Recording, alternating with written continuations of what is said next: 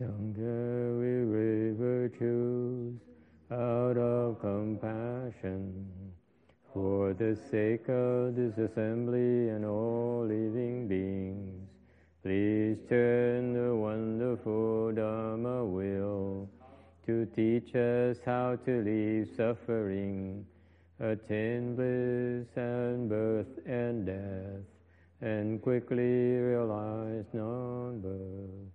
Cung thính đại đức tận tình, ý thứ pháp hội hợp nhất thiết chúng sinh, tinh chiến diệu vào lương giáo đạo môn, như á liêu sanh thoát đức lý khổ đắc lạc tất chứng vô sanh. Homage to the Blessed, Noble, and Perfectly Enlightened One. Nam mô Sa Đan Thô Sư Chế Đô Ye A La Hờ Đi San Miao San Pu Tô Xie.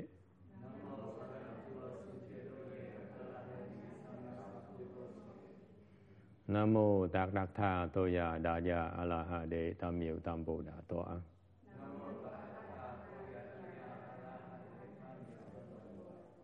The unsurpassed, profound, subtle, and wonderful Dharma. 100,000 million aeons is difficult to encounter. Now that I've come to receive and maintain it within my sight and hearing, I vow to fathom and thus come one's true and actual meaning. Wu sheng sheng sheng wei miao fa bai jie wa jie nan zao yu wo jin jie wen zhe chou chi yan jie ru lai zheng xu yi. O Buddhas and Bodhisattvas, Venerable Sixth Patriarch, Venerable Shenhua, Venerable Shamis, and good known advisors, Amitofo. 诸佛菩萨六祖师父上人，各位沙弥、各位上知识，阿弥陀佛。Chư Phật Bồ Tát, kính thưa lục tổ, hòa thượng Viên Hòa, quý thầy và quý vị thiện tri thức, A Di Đà Phật.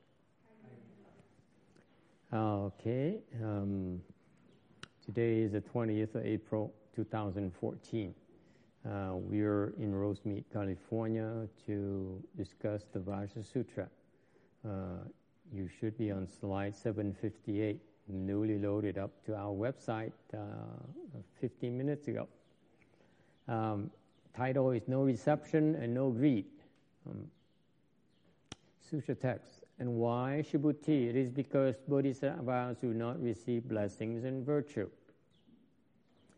Hở yi gu, Shubhuti, yi chu Bồ Sát, bu shou phú tở gu. Tại sao? Tu Bồ Đề vì các Bồ Tát không thọ phước đức.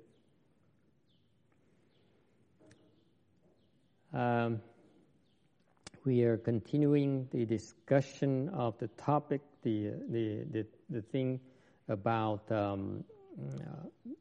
how Bodhisattvas accomplish their practice of patience. Đang bàn về cái pháp tu nhẫn của các ngài Bồ Tát. And the prior text says that if you take a lot of gems and give them away as gift until the end of time, all the gems in this world, more than this world has contained, and give it until the end of time, your blessings will not be comparable to the blessings of the Bodhisattva who understands that all Dharma has no self. Lần trước từng giảng một cái phần cái pháp tu nhẫn của các Bồ Tát. Nếu như Phật cho ví dụ là nếu như lấy một cái vị Bồ Tát mà lấy tất cả cái quả báo trên thế gian này mà bố thí vô lượng, vô tận, vô biên phước báo trên thế gian này, bố thí hoài đi, Thì cái phước đức đó rất là lớn, tuy rất là lớn, nhưng đều không thể nào bằng phước đức một cái người Bồ Tát mà hiểu rằng tất cả pháp đều là vô ngã. Okay. And this is what Mahayana practice is about. Cái pháp tu đó, đại thừa đó là cái pháp tu của cái nhẫn. Okay, I have an anecdote. Thì có một câu chuyện. There was a monk who was very impatient. Hồi xưa đó có một cái vị tăng đó rất là thiếu kiên nhẫn. And you think that the monks live the home life in order they would be more patient because they don't have to deal with a lot of headaches that you lay people have to deal with, like making money or running out of money. Thì mình cứ nghĩ rằng cái người tu sĩ đó là khác quý vị chỗ là người ta sẽ kiên nhẫn hơn quý vị, tại vì người ta không có những cái nhức đầu của quý vị như là phải đi làm tiền hoặc là thiếu tiền. Okay? But this monk here happened to be very, very impatient. And the more cultivated, the more impatient he became. Ông thầy này tôi cười lắm. Càng ngày càng tu, càng thiếu kiên nhẫn. Sound familiar? The more you think you get married and you get to know your husband, and the more you become impatient. So he said, I have enough of this. I'm going to quit and retire from the world. And that way I can at least learn how to be more patient. Cái ông chồng, cái bà vợ, cái ông thầy chùa này mới nói, thôi, tôi nhức đầu quá, thôi, giờ tôi bỏ được cuộc đời này, tôi rút lui. Để mà tôi tập, tôi có cơ hội tôi tập kiên nhẫn hơn một tí.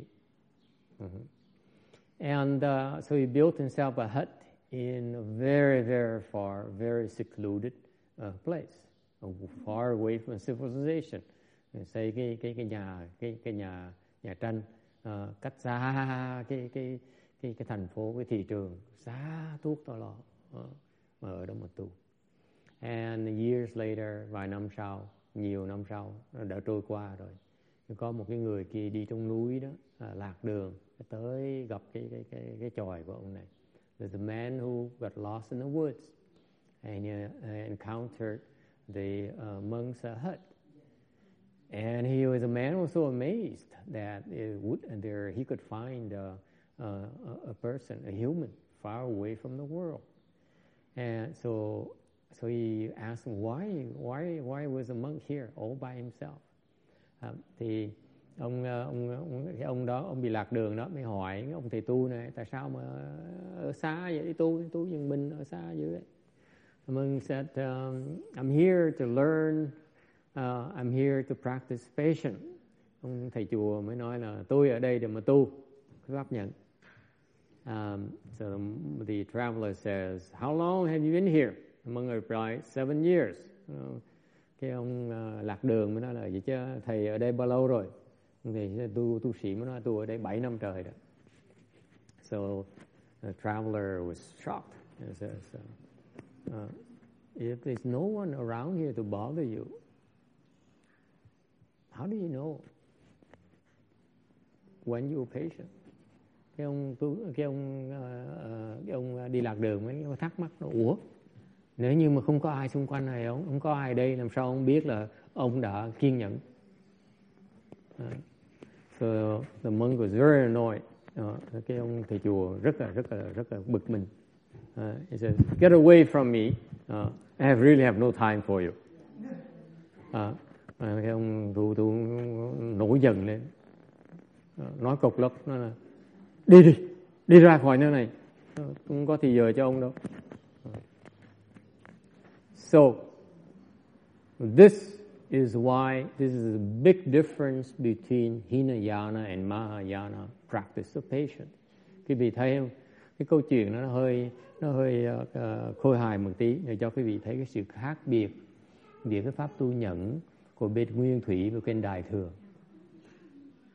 Okay?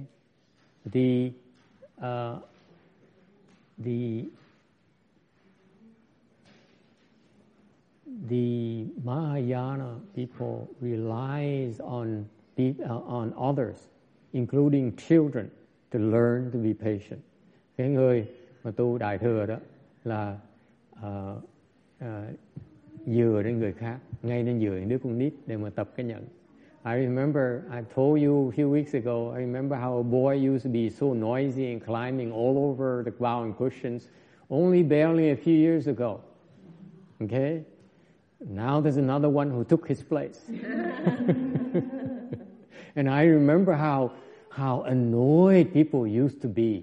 Mà thầy nhớ cách đây có vài năm thôi, có mấy thằng nhóc đó, nó leo tùm lum tà la đó. Nó leo, nó ngồi trên cái ghế lạy Phật của mình, nó ồn, nó ào, nó chạy vô chạy ra. Bây giờ nó không làm nữa thì có cái con nhỏ khác, cái cô nhỏ khác nó tới nó làm, nó thay thế nó. Mà thầy nhớ mấy năm trước có mấy người cứ nhăn mặt khó chịu, nó remember?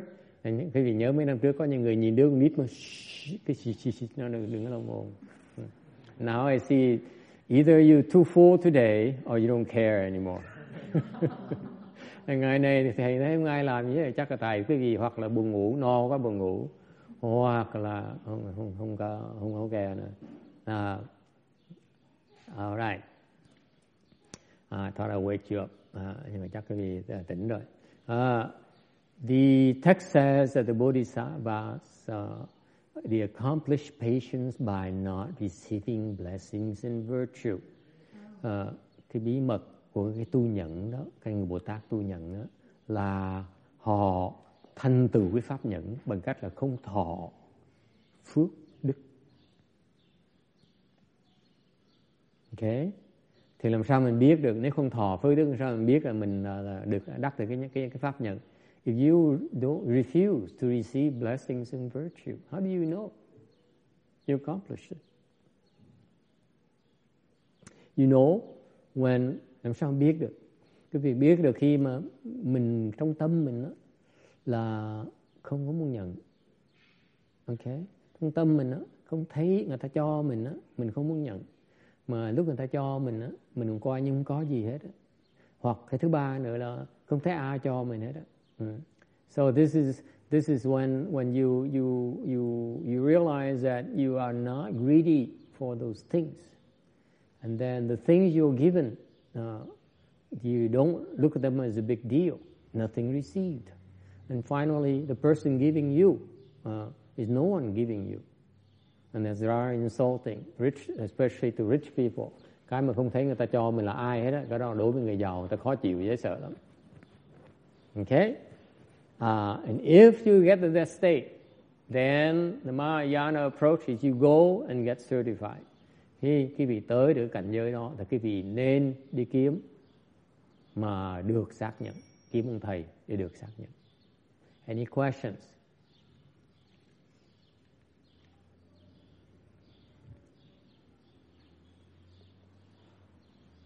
Okay, all right. 763. Subhuti said to the Buddha, this is Sutra text, O honored one, how is that the Bodhisattvas do not receive blessings and virtue? Subhuti, since Bodhisattvas cannot be greedily attached to the blessings and virtue which if they foster, they are said to not receive blessings and virtue. Subhuti bái phổ言, sư尊，云何菩萨不受福德？是菩提菩萨所作福德，不应贪着。是如受不受福德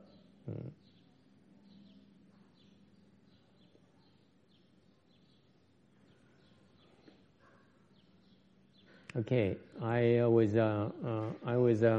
yesterday. I was preparing the text. The day before yesterday, I was preparing the Sutra text for the Vajra Sutra, so that people can recite the text alone and not go through all this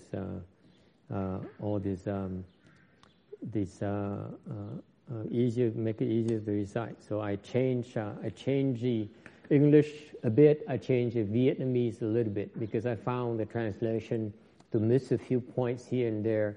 The subtlety of the words show that the translation is not accurate enough in English. There's some mistakes in Vietnamese as well. So I haven't had a chance to correct the text here in this thing here yet. But we will post our version of Vajra Sutra in English and Vietnamese on the website, okay? So that other people can use it as well for recitation. Thứ sáu vừa rồi thì soạn cái kinh Kim Cang lại, dịch lại. Tại để ý thấy cái từ dịch ra từ tiếng Hoa ra tiếng Anh đó, có vài cái chỗ nó trật. Về tiếng Việt một vài chỗ nó trật. Tại vì cái người dịch giả đó, người ta không hiểu được cái pháp. Cái chữ mà cái vị dùng nó lệch một tí là cái người tu nó sẽ tu trật đường một tí xíu, sẽ không hơi là vèo một tí, không còn thẳng nữa. Thành ra thầy sửa lại. Nhà tiếng Anh thầy mới sửa sơ là cái chữ ta nói, ta dùng cái chữ tiếng Anh là dịch ra tiếng foster này. That's why when you use the word foster, there is a intention behind fostering. Whereas creating means that they just do it. Okay? The Chinese says 做. 做 is to do, to create. It's not foster. That's why the English, when they translate it into English, the foster sounds more literary, more impressive, but actually it's not an accurate description and translation of the original text, I feel. Agree, disagree? You're my English expert.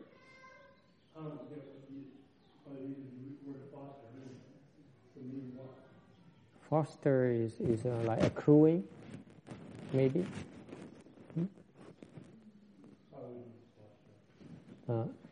The original text is they just do merit and virtue. They create blessings and virtue. They don't foster. Foster is incorrect. So that sometimes, when they do the translation, it sounds right, it sounds more literary, more impressive. Actually, it's not accurate. That's the problem with translations. And you read like that. When you read the word create, it's very clear in your mind, they just create, nothing else. It's like doing. I walk, I talk, I eat, I create. That's it. Nothing more. Lúc mà dịch đó, họ nhiều khi dịch giả cái dùng cái chữ hơi văn chương một tí, mà văn chương như vậy thì cái ý nó không có sát như vậy. Thế quý vị đọc kinh đó, cái tâm quý vị nó bắt đầu nó suy nghĩ. Why is the translation important? It's important because when you read these sutras, you're not supposed to think. Okay? Tại sao nó dịch nó quan trọng? Khi mà quý vị mà đọc cái kinh mà bạn dịch đó,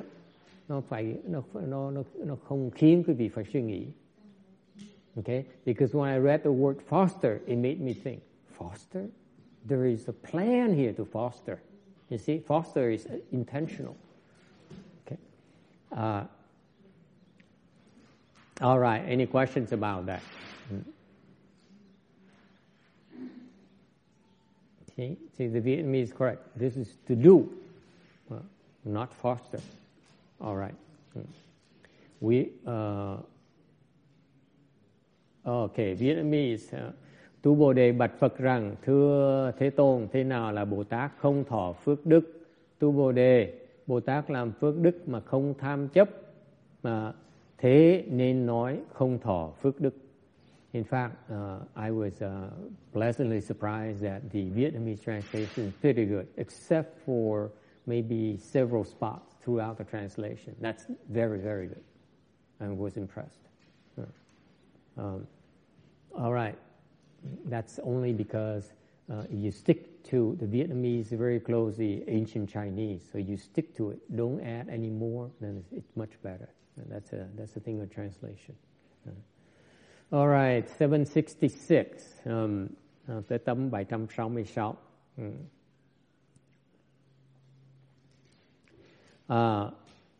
You have to remember, originally there are no dharmas. Meaning originally there is a vast emptiness. Thì nhắc lại quý vị, cái thế giới này. Lúc đầu tiên hết á thì không có gì hết á. Okay, this is vast emptiness, this vast emptiness. Okay, and with this emptiness, everything came into being. Từ cái hư không này, bỗng nhiên nó hiện ra, mọi sự kiện nó hiện ra. Okay, bởi vậy mới gọi là trong cái hư không đó nó có tất cả những cái pháp. This is why from this vast expanse of emptiness, the dharmas appear, things appear. That's what it's meant by. Even though there's no dharmas, they still include all dharmas. Yeah, what's so funny to you, sir? When I first read it, it's all nonsense to me. I'm glad that you enjoy it and you have a good time. The patience and non-production of dharmas, it means what? Thì bởi vậy cái pháp, cái vô sanh pháp nhận là sao? When you experience the state of patience and non-production of dharmas, khi quý vị nhập vào cái cảnh giới mà vô sanh pháp nhận này, what happens? There's nothing whatsoever, không có một cái gì hết á. Thì làm sao quý vị có thể nói được, có thể mô tả nó được? If that's the case, there's nothing whatsoever in your mind. How can you possibly express it? Think about it. How can you express something that does not exist? Làm sao quý vị mô tả được một cách chính xác cái gì mà nó không có? There's nothing whatsoever. How can you describe it? Nếu nó không có gì hết, thì làm sao quý vị có thể mô tả nó được? Why would you describe it? There's nothing. For people like you who are having experience yet, có người hỏi tại sao phải mô tả nó làm gì? Thầy trả lời, tại vì phải cần mô tả cho những người như quý vị đó mà chưa thấy nó được. Because then you call us liars. Nếu không mô tả quý vị nói các thầy là nói dối. Right? You say, you talk all this nonsense. I'm a regular person. Can you explain it to me in a way that I can understand? Remember? You don't do that anymore. What happened to the old Shana? Oh, no. Khi người ta cái người thường, yes, honey, did you have a question?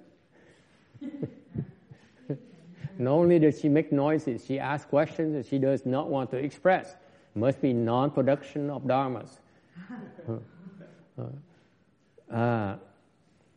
What is it? Why is that? So how do you explain? How can we explain to you that there's something called the productions, the patience and non-production of dharmas? Quý vị tưởng tượng cho coi, làm sao mà giúp quý vị hiểu được cái cảnh giới này? Yes. How would we do it? Yeah, you. How would you do it?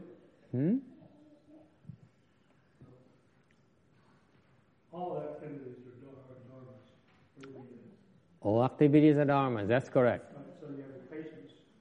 So nothing happens. The patient, nothing happening. And so what?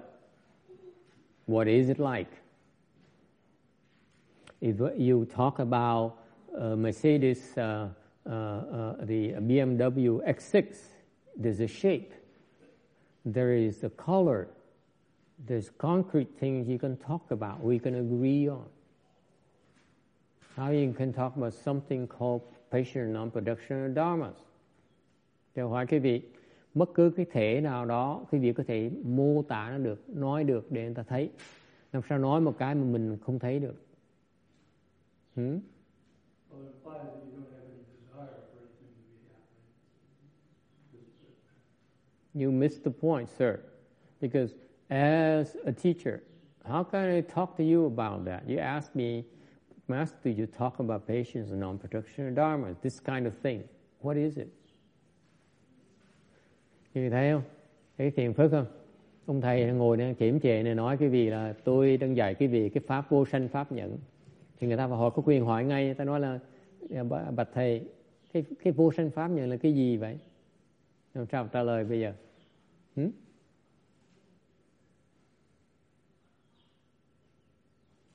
How do you answer? Yes. How do you answer? How would you answer?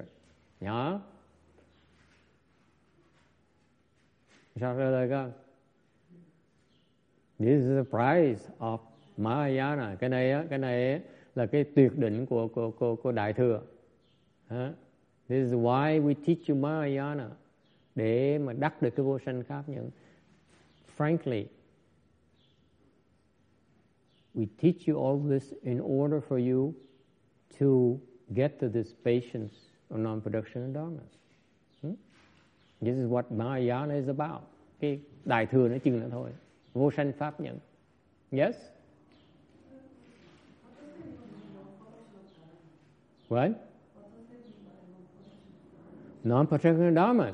I was baffled too for years. I'm glad you asked. Người hỏi gì cho vô sanh pháp nhẫn là cái gì? Vô sanh pháp là gì? Thầy nói thầy cũng thắc mắc cái vô sanh pháp là cái gì từ lâu rồi. What does it mean? Good question.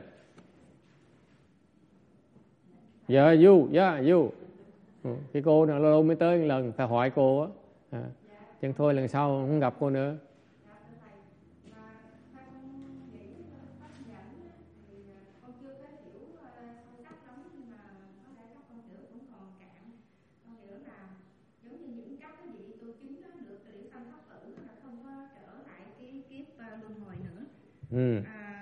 Thí dụ như các vị A La Hán hay các vị Phật, Bích Chi Phật, Duyên Giác, Thanh Văn, Bồ Tát, thì khi họ đắc được đến cái pháp thân của Phật rồi thì họ không có luân hồi trở lại, cho nên nói là This is the state, she says, of the people who no longer revolve the wheel. That is correct, đó đúng. Sao Tràng, vô sanh pháp nhận là cái gì? Con theo thầy học 4 năm trời rồi, nhưng các con phải biết chứ. David has been here 4 years already. He must know.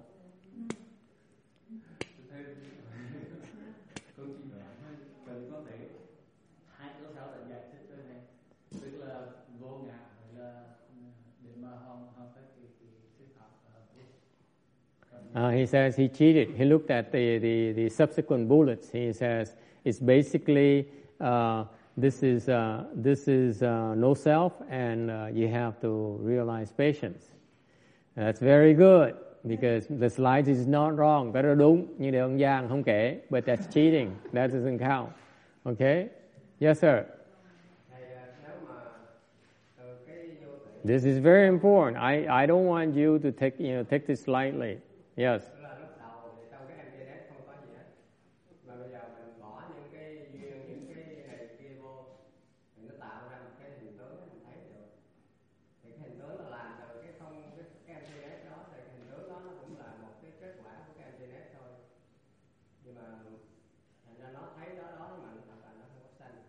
He says, I see it there, but actually it's not produced. This man used too many big words. Mấy cái người này nói nó càng ngày mình càng mơ hồ thêm.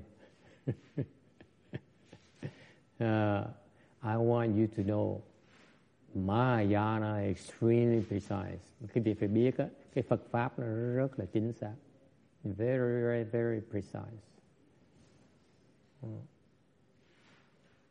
Nghĩa là sao?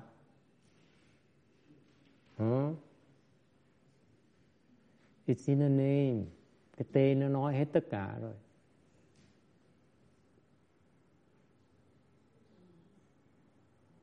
You see, mỗi lần mình nghe cái danh từ lúc đầu cách đây mấy năm trời, 10 năm trước, mình nghe cái danh từ thầy sợ, thì nó vô sanh pháp nhận nó cái gì, nó kỳ cục vậy. Cái tên gì mà tên nó là what? I read this 10 years ago. I was still terrified. 10 years ago, as close as 10 years ago, I was still terrified. I said, what is this non-production dharma? This is nonsense. But actually, it is exactly what it sounds. Cái đó thiệt ra, đó là nó như ngay ở đó đó. Let me break it down for you. You read Mahayana, I want you to learn to break it down. Okay? Cái gì trong tương lai đọc sách đó, đọc cho kỹ, tại nó cái chữ của Phật dạy dùng nó rất là chính xác. Because the Buddhist teaching is very precise. Okay? Are you want to learn? Quý vị muốn học không? I know that is no one who is about to who explains the way I'm about to explain to you. Thầy biết á, chắc chắn là không có ai mà giảng mà cách thầy sắp giảng cho quý vị nghe. Okay? Tại sao như vậy? Because I couldn't find anywhere. Tại vì thầy không kiếm ra được chỗ nào hết á. That's why I was confused for a long, long time. Bởi vì thầy mới thắc mắc hoài mà nghĩ không ra. Okay? What is it? Cái này quan trọng. If you do nothing at all today, you walk away and say, I know how to explain the non-production dharmas, then you can claim that you understand a lot more than a lot of other people who have studied Mahayana for a long, long time. Mm-hmm. Okay? You break it up. Cái chữ mình dùng từng chữ. Pháp. First of all, dharmas. What is dharma? Thứ nhất, pháp là cái gì? Vô sanh pháp. Pháp là cái gì?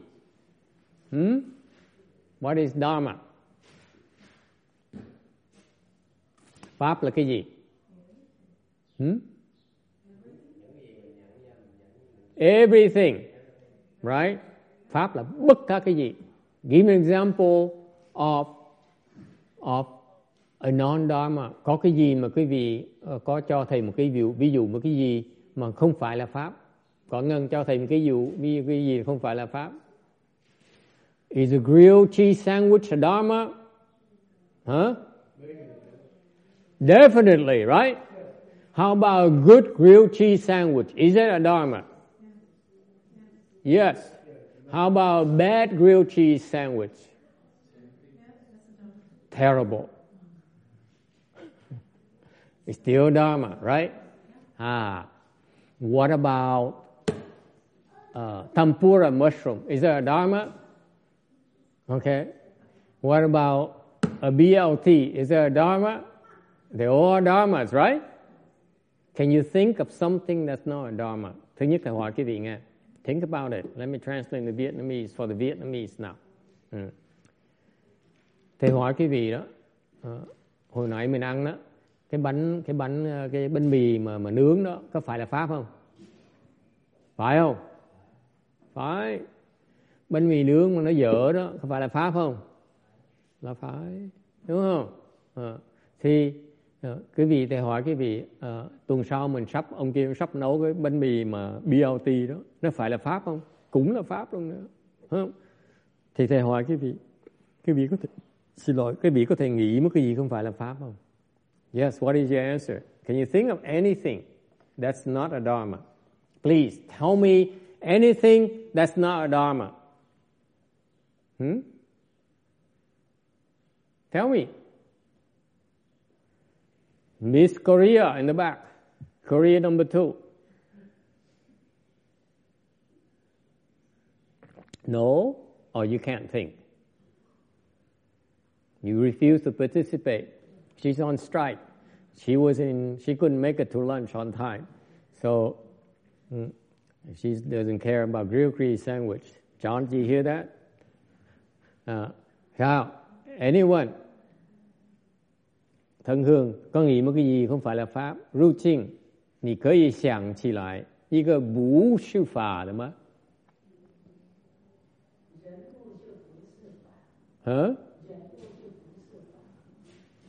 不是 Okay. Anyone? Tại sao quý vị không nghĩ được cái gì là không phải là cái pháp? Why is it you can't think of anything that's not a dharma?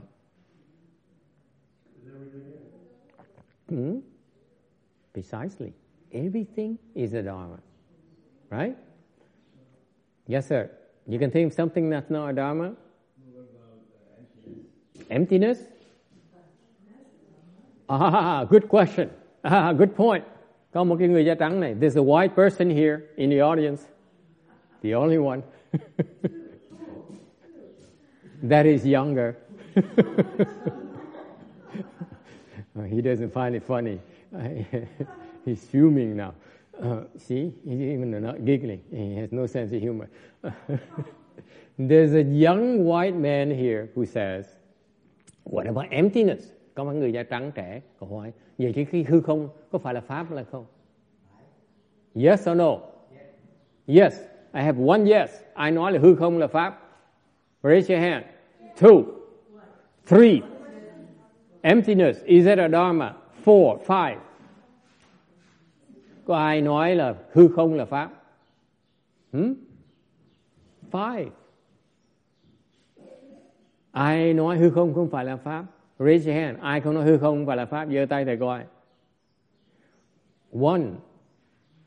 See?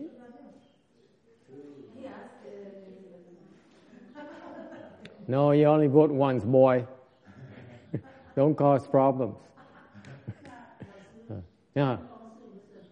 Hả? Chân không. Mày tầng ý sao? Cái bà này phá tôi nữa. She's causing problems for me. Okay, one thing at a time. My answer is emptiness a dharma? Yes, it is. Now, this Chinese woman asked me another question. He says, what about true emptiness? Is this a dharma? Thầy hỏi, bà hỏi tiếp, cái chân không nó có phải là pháp là không? Quý vị trả lời sao? What is your answer, sir? The older white man. The more mature, I mean. Huh? Is true emptiness a dharma?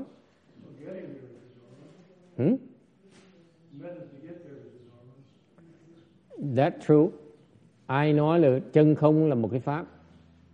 Bear with me. It's a very important point. Quý vị phải kiên nhẫn mà ngồi mà nghe. Even though it sounds like gibberish to you, but it's very important. Ngày hôm nay mình nói cái chuyện này, mặc dù có nhiều người không hiểu, nhưng quý vị ngồi lắng tai mà nghe, cái này quan trọng. Yes? Nếu mà có cái tên những là pháp, còn nếu mà mình không nói tới nó là thôi. Vì có đối tượng và có bị nhận ra, hoặc đối tượng nhận ra thì là pháp. He says, as long as there's a name, that's a dharma. Có cái tên là cái pháp. Yes. As long as you can label it. Yes. So what is this? What is a dharma then? A dharma by definition, cái pháp là gì? Cái pháp là cái gì? Bất cứ cái gì mà quý vị nghĩ tới là cái pháp. Anything you think of is a dharma. By definition. You see, this is, thành quý vị học Phật Pháp học cho rõ ràng. Cái pháp á, là bất cứ cái gì mà cái tâm quý vị nó nghĩ tới là cái pháp. Anything your mind conjures up is a dharma.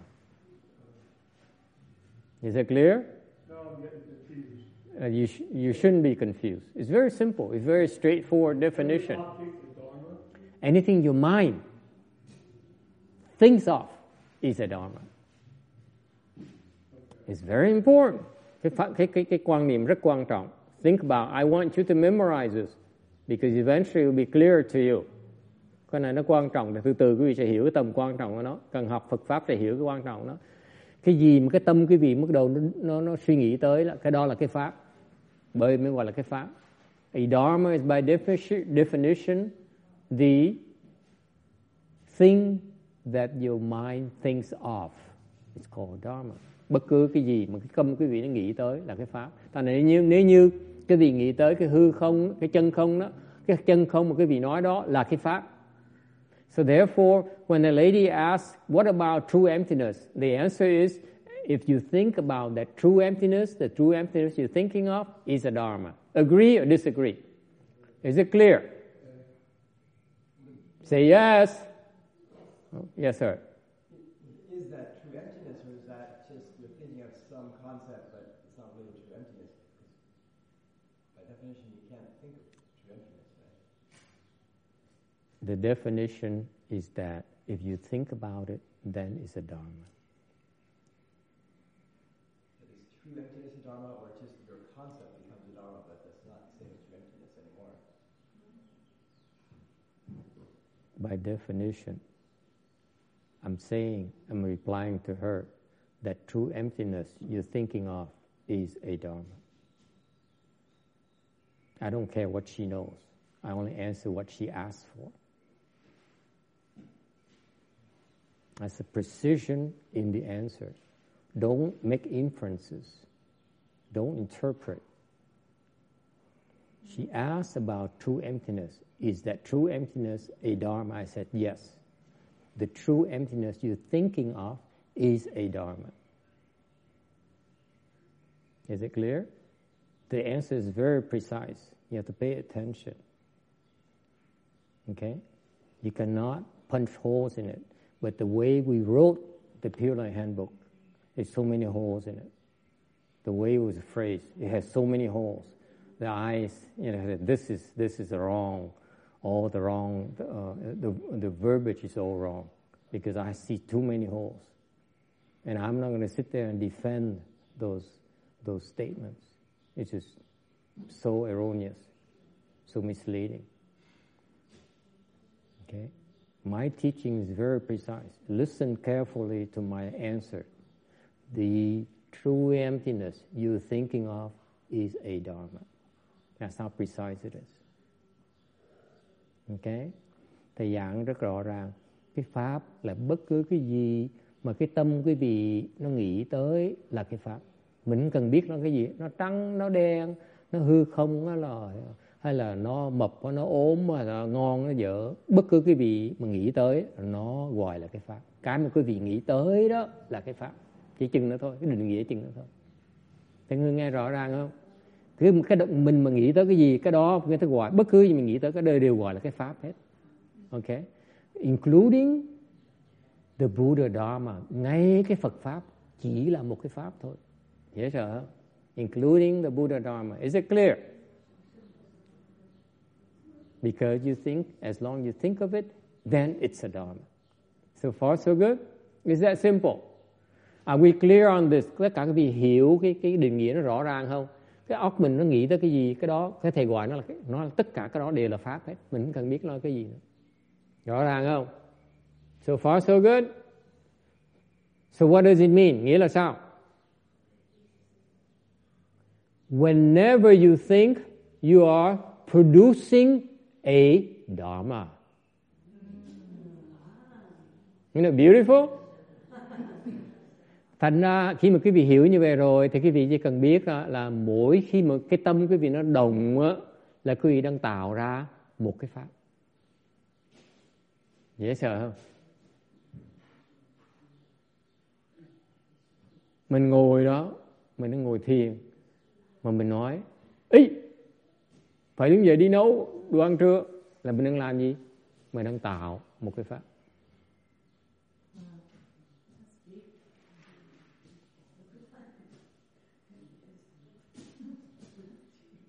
So far, so good? Is it clear? Any questions about this? This is why Mahayana is so wonderful. It's so simple. It's so clear.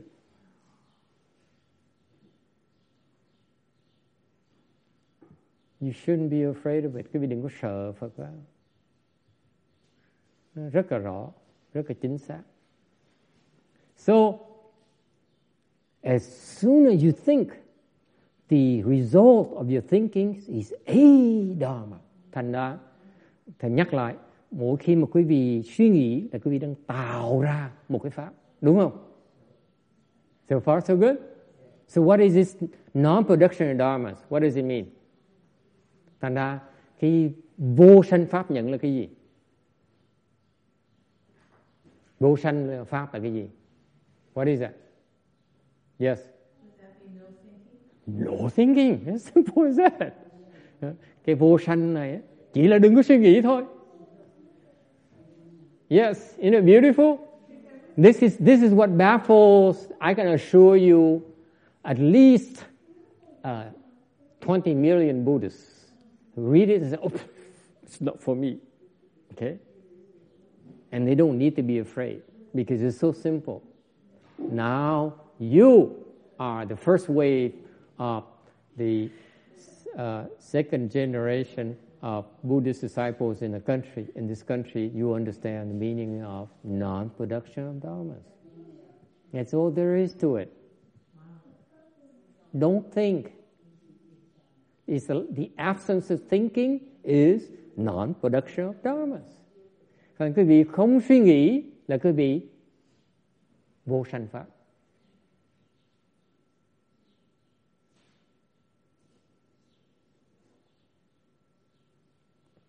This, I assure you, is a mystery that eludes so many people who studied Buddhism before you, whether lay people or left-form people. They're still confused about this. Thầy cam đoan quý vị mình đang bàn đề cập một cái đề tài mà khiến rất nhiều người tu Phật Pháp, cư sĩ và tu sĩ đều mơ hồ, đều không hiểu. Nó giảng gì như vậy, không ai giảng được như vậy. It is so simple and yet no one ever explains it that way. You will not find a definition like this anywhere. Quý vị biết không? Không có cái chỗ nào nó giảng cái gì như vậy hết. This is why it's confusing. That's why it's scary. Bởi vì người ta mới sợ, bởi vì người ta mới hiểu. Yes, Vicky. Master, does that mean, no thinking, does that mean reaching samadhi? Yes, that's one way.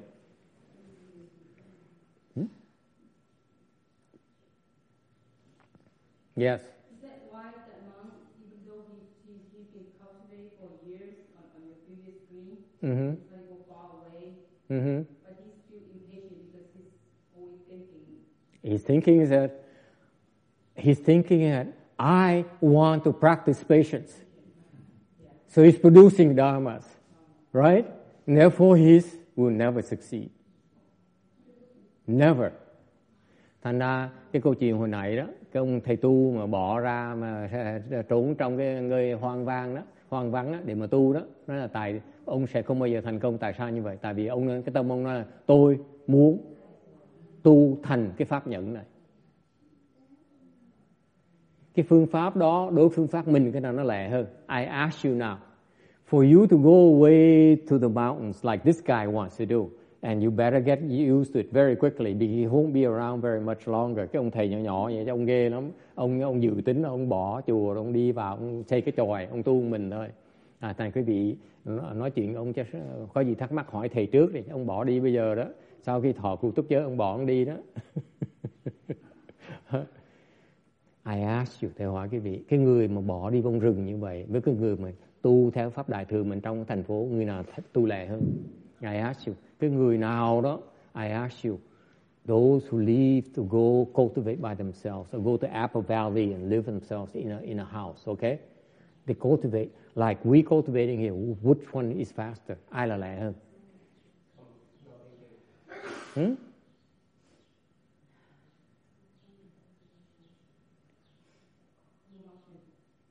Mountain.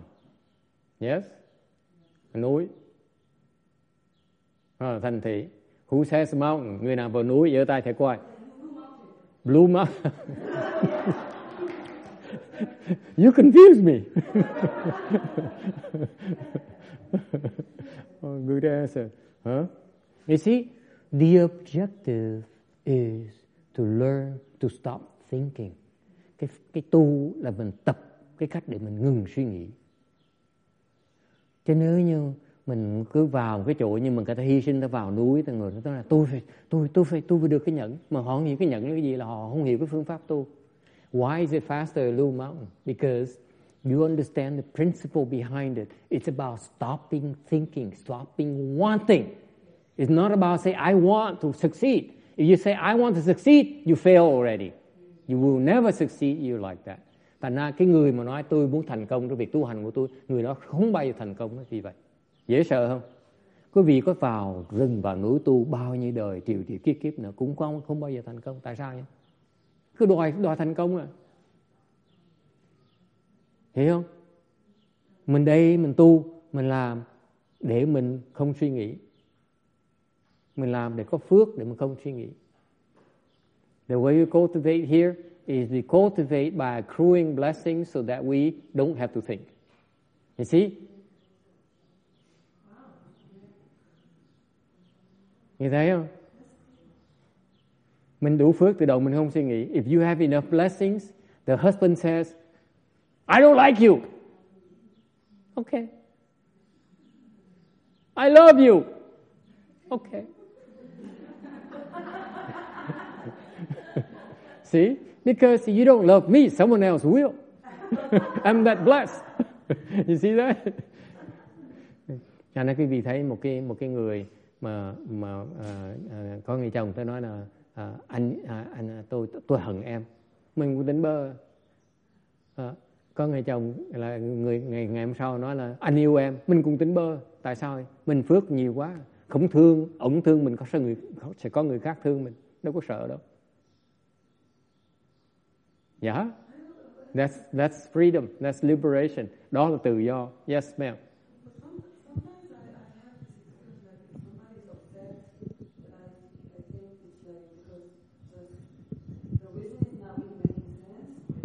Uh-huh. They say a lot of things and I'm upset, for example. Right. And if I say, okay, Yeah. the person will be upset, right? Yeah. I should at least try to make excuses or something that another person will feel better. And if I say, okay, if I say just okay, then the other person will feel upset. Lỡ người ta hiểu lầm mình. Translate Vietnamese for them. This is an important question. Lỡ người ta hiểu lầm mình. Ta nói là ta hiểu lầm mình, ta giận mình. Mình nếu mình nói giận đi, thì không phải người ta sẽ hiểu lầm mình thêm nữa sao? Làm sao bây giờ? Trang, I'm sure Travis has an answer immediately. If your wife misunderstands you, I make it personal for him. If my wife in particular, if she misunderstands me, Travis says, no problem. It's my chance to learn to be more patient, he says. Boy, is he in trouble tonight. Tối nay là bà sẽ cho biết, đừng có tưởng bở. Let's see who has the last laugh tonight. This is a problem with all these Vietnamese people. They're so theoretical. Mấy cái người đàn ông Việt Nam á, họ lý thuyết thôi, chứ về nhà là rơi. And when he goes home, he's a different man, you know. Yes, honey. Yes, honey.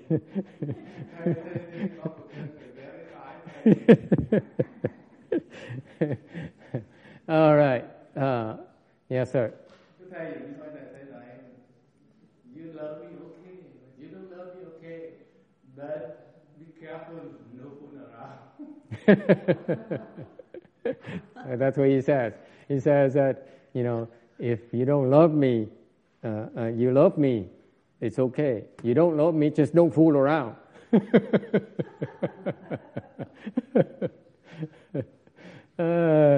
Ông nào nói về em không yêu anh thì cũng sao, thì được. Nhưng điều không được có lăng nhăng với ai nghe chưa? All right. So far so good. So the question, what about the question to our friend here who just came back from Paris? Poor woman. He says, what if it deepens the misunderstanding? Lỡ mình nói ok, người ta hiểu lầm mình thêm thì sao? Huh? What if it makes it worse? Makes the situation worse? Làm sao?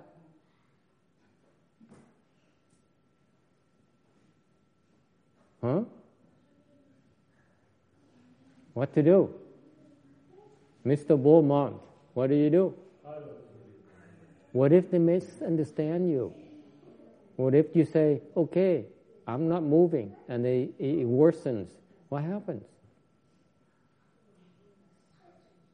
What to do?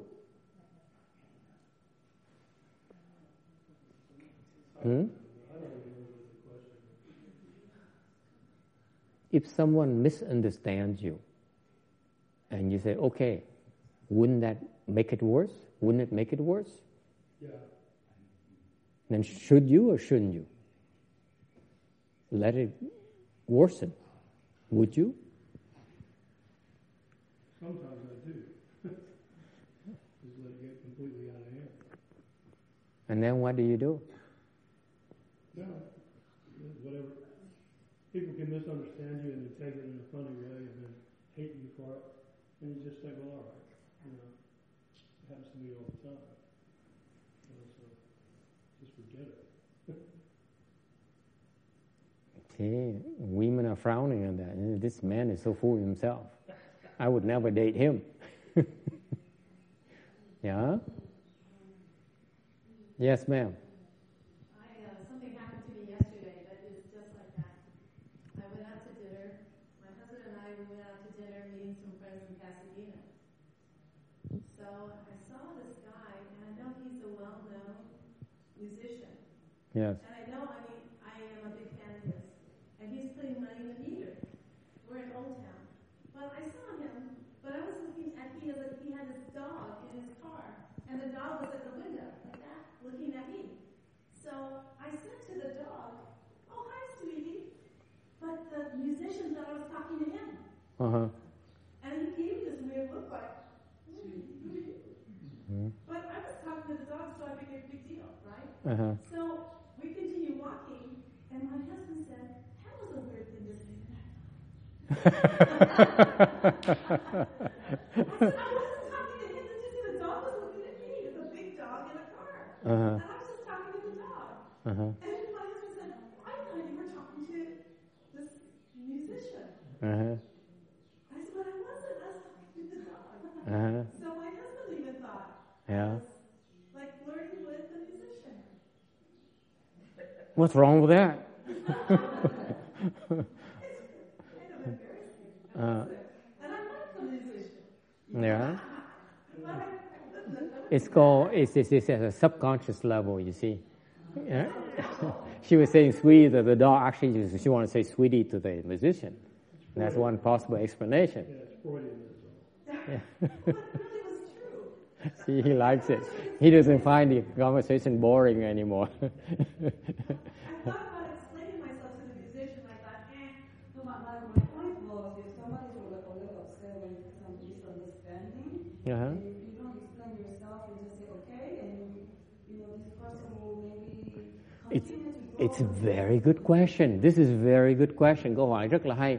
Người ta đã hiểu lầm mình rồi, mà mình không đính chính thì không phải mình làm nó tệ hơn nữa sao? Think about it. This is a very, very good question. What to do?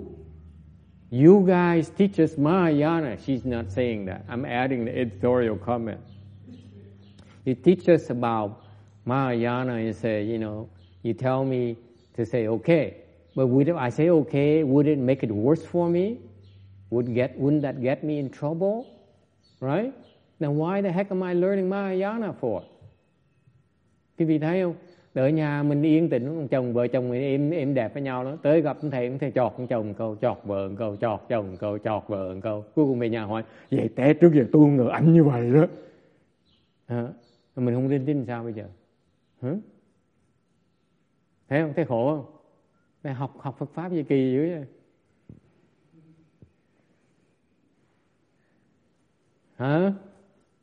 What to do? Should you or shouldn't you? Mình nên đính chính là không đính chính. Should you justify yourself or shouldn't you justify yourself? Nên đính chính là không nên đính chính. You would justify yourself. I know you. Right? Because it kills you if someone really misunderstands you so much. If you like to, and you don't want them to hate you. Right? Más o menos, especially your father, más o menos.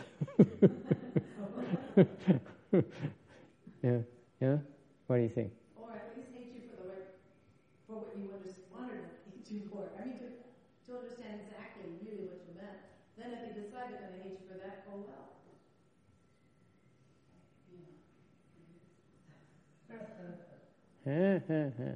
Well, do you think? This is a real thing. This is what I was faced with for a long, long time. Cái này là cái mà thầy thắc mắc. This is the exact Dharma my master taught. Đó là cái pháp của Ngài Tiến Hóa Ngài dạy. He says, when people misunderstand you, don't justify. Ngài Tiến Hóa Ngài dạy rõ ràng, Ngài nói lúc mà người ta hiểu lầm mình đó, không có đính chính. Phải không Quang Ngân? Nhớ rõ ràng không? Even when they misunderstand you so badly, you don't justify. And I said, God, that's one of the hardest things you do. Cái nào nó khó làm dễ sợ đó. So hard to do. Okay? For example, someone wants to cook BLT, do BLT next Saturday. And then he misunderstands you, say, Master have no regard for me. He only doesn't care for me, and so on. And you know that if this person is upset, no BLT next Saturday, and you promise so many people that are coming already, what are you going to do?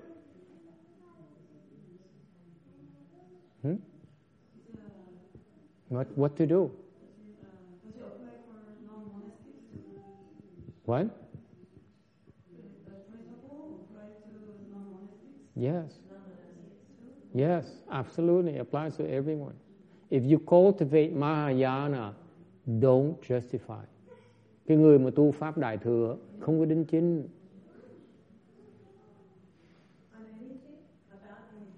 About, you don't justify. Yes, Ginny. Now Ginny is getting in the game. It bothers her now. Maybe it's the last question you ever ask. It's all this nonsense about non-justifying yourself.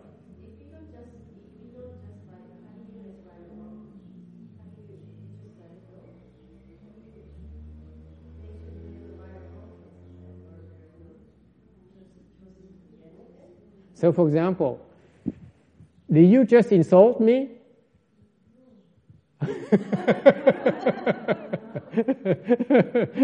Nói qua kề cái súng mình, ta nói cô mới chửi tôi hả? Làm gì bây giờ? What to do? Did you call me names?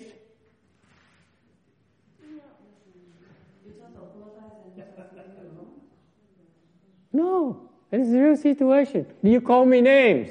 No.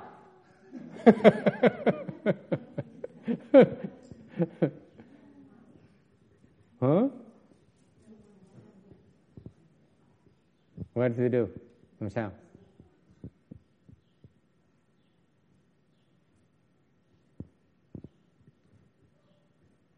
Or you know that your wife has been thinking about all these bad things about you, thinking that you are mean, you are uncaring, and you're probably seeing someone on the side, and she has all the signs, these things, the bills that appear in a credit card statement that doesn't make sense. You weren't at that restaurant you weren't together at that restaurant at 9 o'clock at night, that kind of thing. So he says, "Did you do this?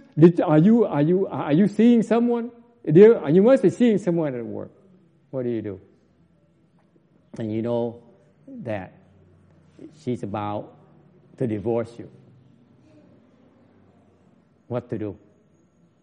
We're talking about real situation. Cái trường hợp thực tế rõ ràng là nó sắp bể tới nơi đó. Mình có đính chính hay không? Không đính chính. Nhập lại. She says, what if you don't answer? They're going to get even worse. They think that you are slighting them. Right? Không trả lời, người ta nói mình khinh thường người ta, làm sao bây giờ? What to do? Hỏi Ngân làm sao bây giờ?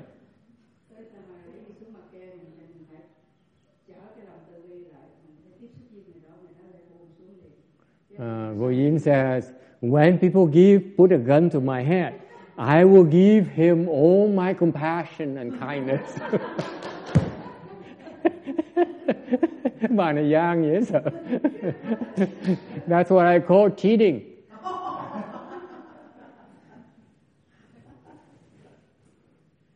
That's a form of justification.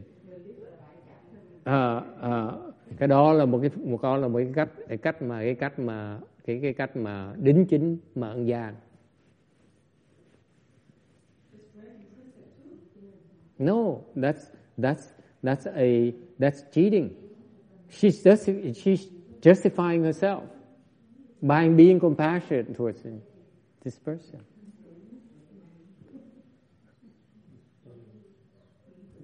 What to do? What should you do? Làm gì bây giờ?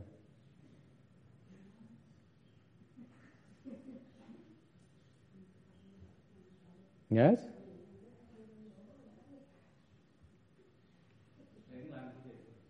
Nothing. Travis says, nothing. He says, are you seeing? Answer me. If you don't answer me, I will divorce you. Bà nói nó rõ ràng, phải trả lời cho em nghe. Không nói là tôi ly nhất định tôi kêu luật sư ly gì.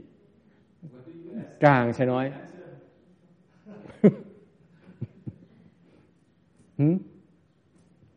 Tối này coi chừng á, tối nay là nhịn bỏ đói đó. Tonight no dinner. Về nhà bỏ không, nhà trống không, cửa đổi chìa khóa. The front locks is being changed. Is being changed.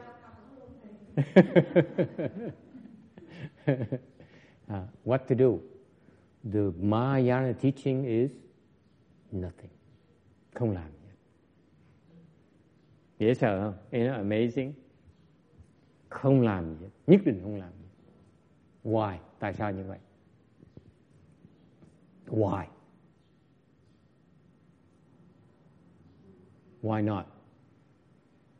Even if they're going to misunderstand you worse than before, you still don't do anything. Vẫn không làm gì hết. Tại sao như vậy? Jenny, why is that?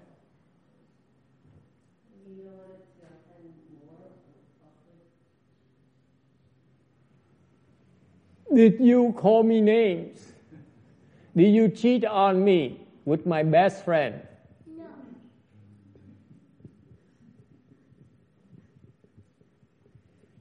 What to do?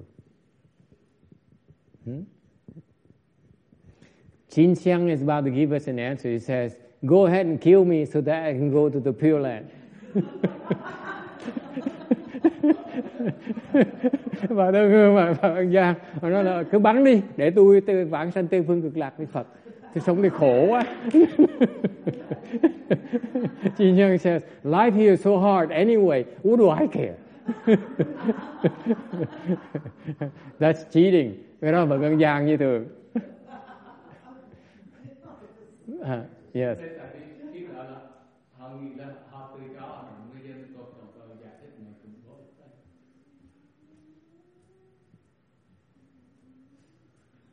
Tại sao như vậy? He said, Travis says, as soon as they made up their mind, no matter what you say, his wife will pull the trigger anyway.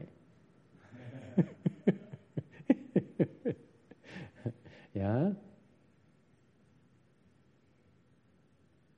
If you justify Shana, you will not achieve the patience of non-production Dharma.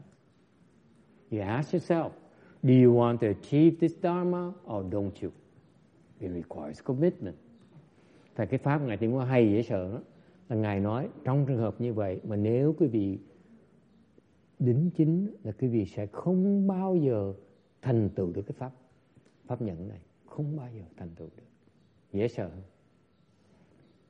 Đó cái lời dạy của Ngài như vậy. That's all the teaching is about. He says, if you justify, then you will never accomplish the patience and non-production of Dharma.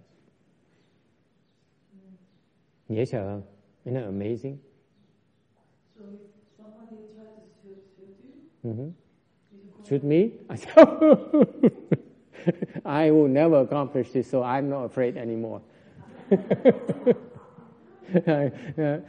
Thầy cô Sana, cô chọc thầy, cô nói về trường hợp mà người ta bỏ kề trúng cái đầu thầy thì sao? Thầy nói thầy lập tức thầy quỳ xuống thầy khóc. Tại sao? Thầy biết cái kiếp này thầy không đắc được cái pháp vô sanh, pháp nhận chết làm gì uổng. Thầy phải gửi thân hương về Tây Phương Cực Lạc trước. I have work to do. I have to send Jin Xiang to the Pure Land before.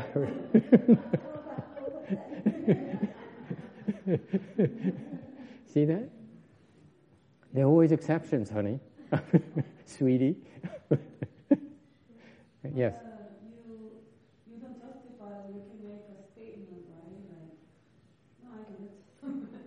If you say, I didn't call your name, not as to justify, but as making a statement or giving an information, is there any difference?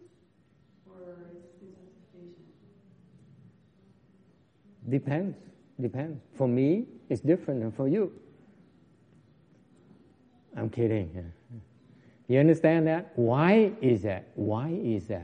If you justify, you never accomplish the patience of non-production. Quý vị trở lại cái vấn đề căn bản chính ngày hôm nay là tại sao nếu quý vị đính chính, quý vị sẽ không bao giờ thành tựu được. Tại sao như vậy? Nó rất giản dị. Đính chính là đang suy nghĩ, đúng không? If you justify yourself, you are thinking. Your mind is moving. It's all it says. Cái pháp nó chừng nó thôi thân hương à. Nếu con đính chính là con đang suy nghĩ là con chết, là không bao giờ thành tựu cái pháp này. Thì lúc mà con coi cái phương cực lạc á, phải nhớ cái chuyện đó. Ok, không cần đính chính. See that? As soon as you feel the need to justify, you will not accomplish the patience and non-production of dharmas. Because you're thinking about you won't. You have to. As soon as your mind moves, cái tâm mình nó đồng một cái là mình sẽ không bao giờ thành tựu cái pháp này.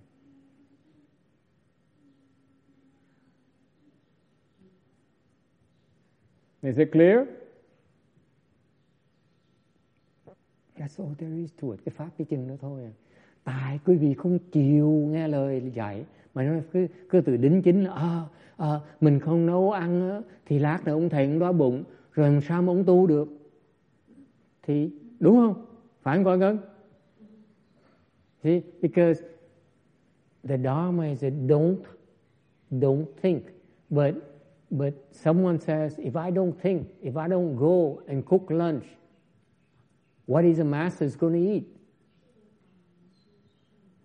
Phải không? Mình chỉ cần nghĩ đó là mình thua ngay lập tức. Mình không cần biết làm nó phải làm, chỉ cần nghĩ mới có là mình không bao giờ nhận được. As soon as you think about it, you lose. That's all it says. Okay? So far so good? Is it clear? Is it clear? This definition is very, very, very clear. It should be clear in your mind. Quý vị hiểu rõ ràng không? Khi mà quý vị nghĩ cái tâm nó đồng một cái đó, nếu cái tâm nó đồng một cái là mình sẽ không thành tựu được cái pháp nhẫn này, đúng không? Is it clear? Yes. So this one is for monastic and non-monastic. But how about the people who do business? How about business woman? Mấy người làm thương mại hay sao? Let me give you an answer. Okay? Between two things. It doesn't matter who you are. Không cần biết cái gì là ai. You could be a businesswoman. You could be a monk. You could be a regular person. Okay? Không cần biết cái gì là ai. Lúc nó xảy ra như vậy. Okay? If you react. Okay? Then you will not lose the sale. Nếu quý vị mà đính chính, quý vị sẽ không mất tiền, đúng chưa? You will not lose your love, không mất cái tình yêu, right? But what do you lose? Nếu quý vị mất cái gì? You lose the patience. I lose my sales, but I can win the patience. Which one is more important to you? Thành quý vị tự hỏi lấy, cái nhận nó quan trọng hơn là cái tình thương nó quan trọng hơn? Don't answer that, Travis.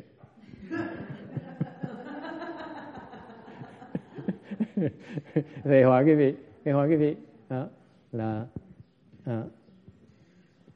which one is more important, love or patience?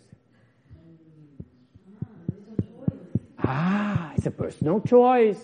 Cái đó là cái lựa chọn của cá nhân mình. Thấy không? You see that? Is it clear?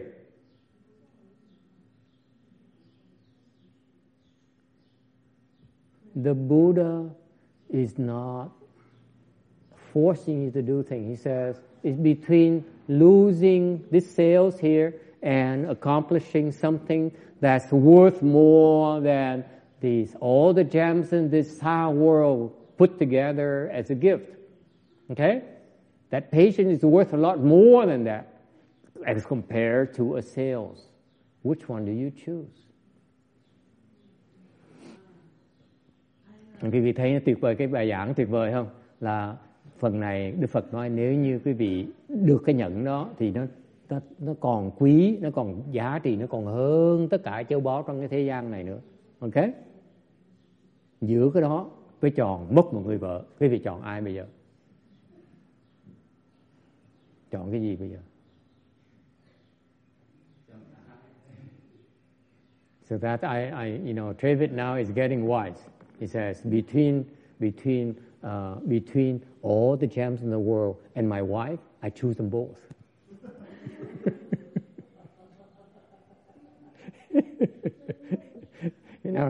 She woke up and said, "Yeah, it's the first good thing I heard all day." Huh? You see that? Isn't the Buddha Dharma wonderful? Quý vị thấy Phật Pháp nó tuyệt vời không? Who says you should be afraid of Vajra Sutra? Sao quý vị cứ nói là phải sợ Kinh Kim Cang? Kinh Kim Cang nó rõ ràng như vậy. The Vajra Sutra is so clear. That's all there is to it. If you accomplish the Vajra Sutra, you are so rich. Quý vị mà thành tựu cái pháp nhẫn này, quý vị giàu không thể tưởng tượng được, không thể tưởng tượng giàu chừng nào nữa. What's your choice? Shana said, I don't believe you. I still choose the sales. I have bills to pay. If I choose not the sales and this. And you can't come to the temple anymore. See? Questions? Ai thắc mắc gì không?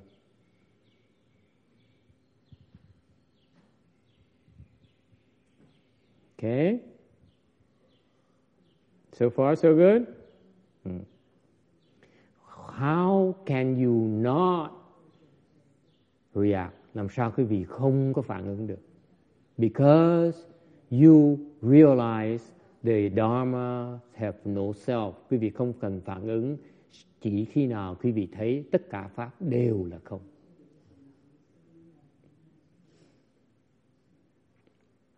The threat is empty. Người ta hâm mình là không. Người ta hiểu lầm mình là không. If they misunderstand us, it's empty as well. And that sales, that money is empty as well. Cái tiền mà mình mất đó cũng là không nữa.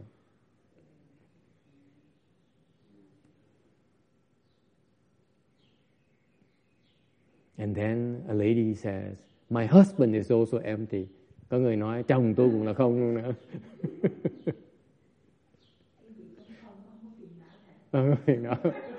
Jin Chiang adds, she says, when the husband is empty, you have no affliction.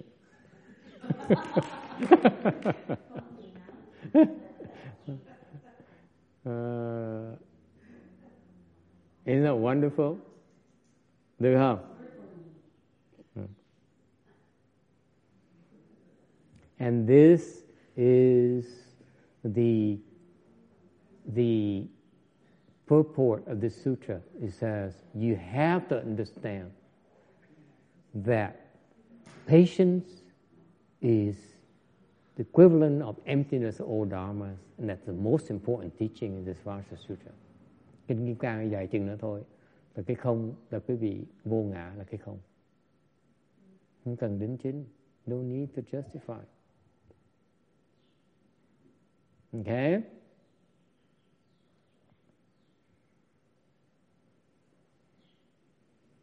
Questions? Agreement, disagreement. Ai đồng ý là thắc mắc gì không? You agree with that or not? Quý vị đồng ý là không? Why is that? Let me ask you this. Bây giờ hỏi ngược lại quý vị. I know it's clear to you now. Let me ask you this. Okay? You know that if you don't justify it, you're going to lose a lot of money. Giờ thầy hỏi cái gì một câu rất là thực tế. Quý vị biết nếu như quý vị mà không đính chính, ta hiểu lầm mình sẽ mất cái hàng này, mất rất nhiều tiền. Ok? Mà mình vẫn không đính chính như thường, làm sao có thể làm được? How is it some people can and some people cannot?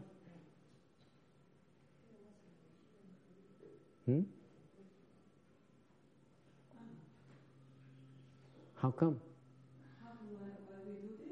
How come some people will justify, some people will not? How come? What's the difference? Tại sao trong trường hợp như vậy, con người chính, con người không đến chính? Tại sao như vậy? Yes, Vicky. Prior blessings. Maybe the person doesn't need another person's help.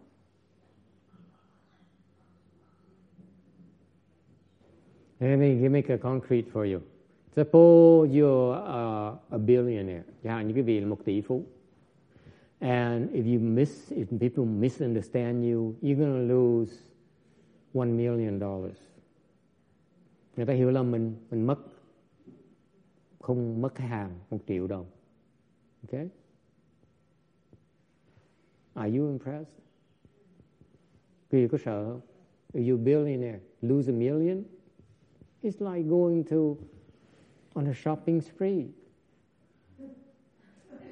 Going to Chanel in Paris and buy up things. What's the big deal? You get it? Quý vị hiểu không?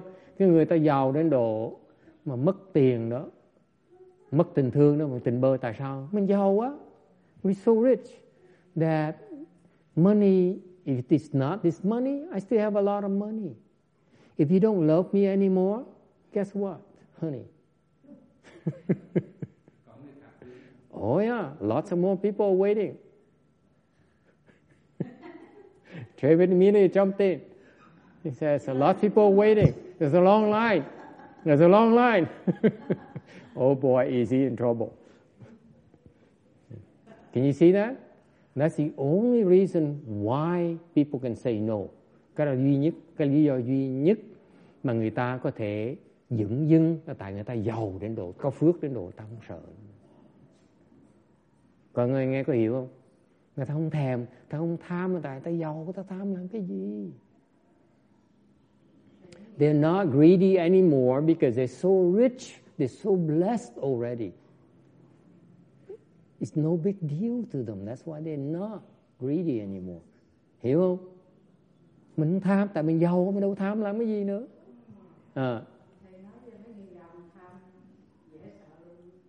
Tại thiệt sự họ chưa giàu.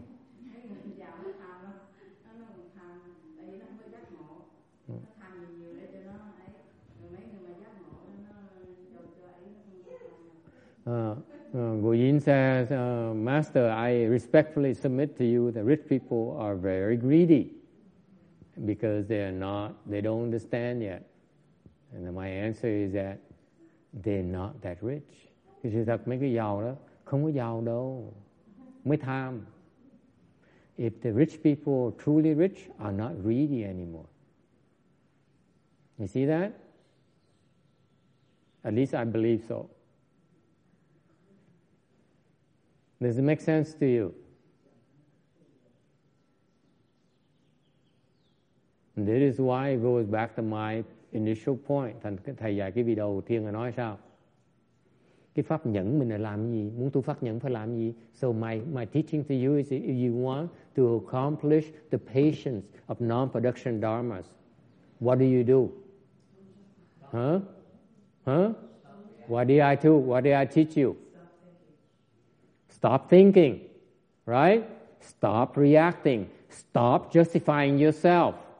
Thành quý vị muốn thành tựu pháp này là phải ngừng đính chính, phải ngừng suy nghĩ. And how can you do that? By blessings. Có phước làm mới được. Chứ không phải nói đâu. Phải tạo phước. Đồng ý không? Can you see it now? You get there by creating blessings, not by talking. You plant blessings. If you have blessings, then you can do it. Quý vị có phước, quý vị sẽ làm được. Muốn tới đó, phải trồng phước. Có phước tự động sẽ làm được. Mà không có phước tự động nó nhảy tưng. Is that clear? So, that is why my claim is that Nancy answered correctly. You go to the mountain and cultivate versus cultivate at Lu Mountain here in the city. Which one is faster? It's faster here because you plant more blessings here than in the mountain. Thành ra thầy nói, nếu khi mà thầy nói là cái việc tới chùa Lưu Sơn Tự mà tu đó, thì sẽ thành cái pháp nhẫn nó lẹ hơn. Tại sao? Tại mình trồng phước ở đây nhiều hơn là vào núi mà tu. Duy nhất mà nó lẹ hơn là tại mình nhiều phước, mình trồng lẹ hơn giống gì á. Người ta không hiểu rằng á, muốn thành tựu pháp nhẫn là phải trồng phước chứ không phải vào rừng mà tu. Cái pháp là phải tạo phước chứ không phải ngồi thiền. So the dharma of accomplishing the patience and non-production dharmas is, the way to do it is to plant blessings. The people who keep on creating blessings in virtue, when they have enough, they accomplish just like that. You don't, you can cultivate until the end of time, you won't make it. Okay? Cái phương pháp vậy. Tại sao? Bởi vậy bên cái người mà ngoài đạo, người ta tu không tới được, tại ta không hiểu được cái pháp là phải tạo phước. This is precisely why the non-Buddhists will not accomplish the patient and non-production dharma, because they don't know the importance of planting blessings.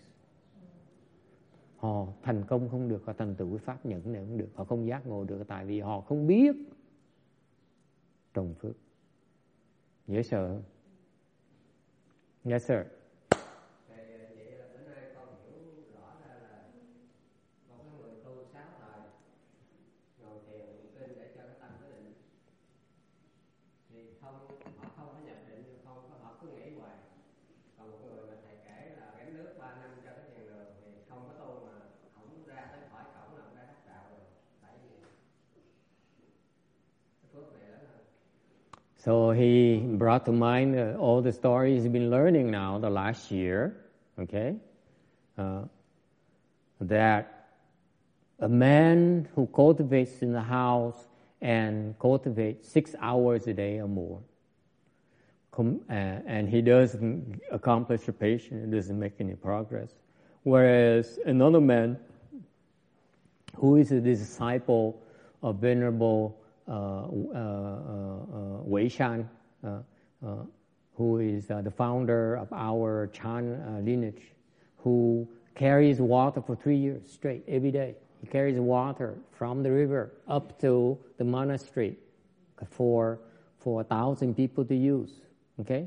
Every day. It's from morning till evening. He has to carry water because no one else carries water for them to use. Okay? That person has more merit and virtue than the person who cultivates 6 hours a day, meditates 6 hours a day. By far. So which dharma is better? Pháp này nó hay hơn. Một cái người đi tạo phước, trồng phước với đại thừa bằng cách là cái gánh nước cả ngày cả đêm vậy đó. 3.000 người nó xài nước, mà sao mình gánh một ngày sao mình không đủ nữa. Okay? Lên xuống sông múc nước, đem nước lên chùa, đổ vào cái thau, chạy xuống, làm cả ngày cả đêm như vậy đó. Ta trồng cái phước để giúp người khác tu cái pháp đại thừa. Ngược lại một cái người khác núp trong cái nhà tu ngồi thiền 6 tiếng đồng hồ, cái vị người nào phước nhiều hơn. Think about it. You're cultivating, you're meditating by yourself versus you helping 1,000 people, 3,000 people cultivate, among which many of them accomplished the patience and non-production of Dharma. Who has more blessings? Her text.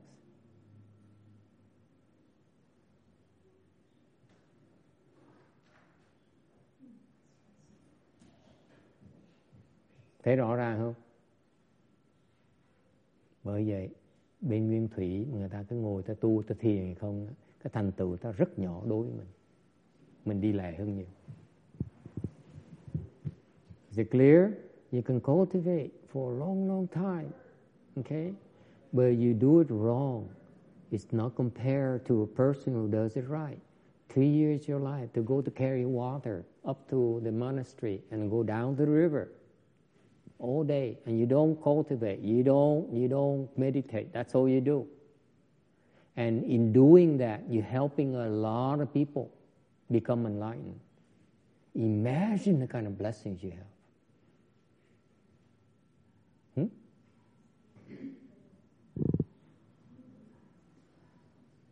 Thì ai là người làm ơn cho ai hả Quang Ngân?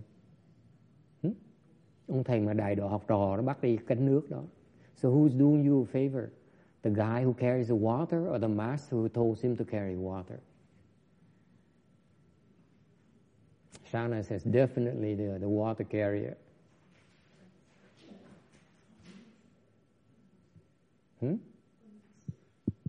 Thấy rõ ràng không?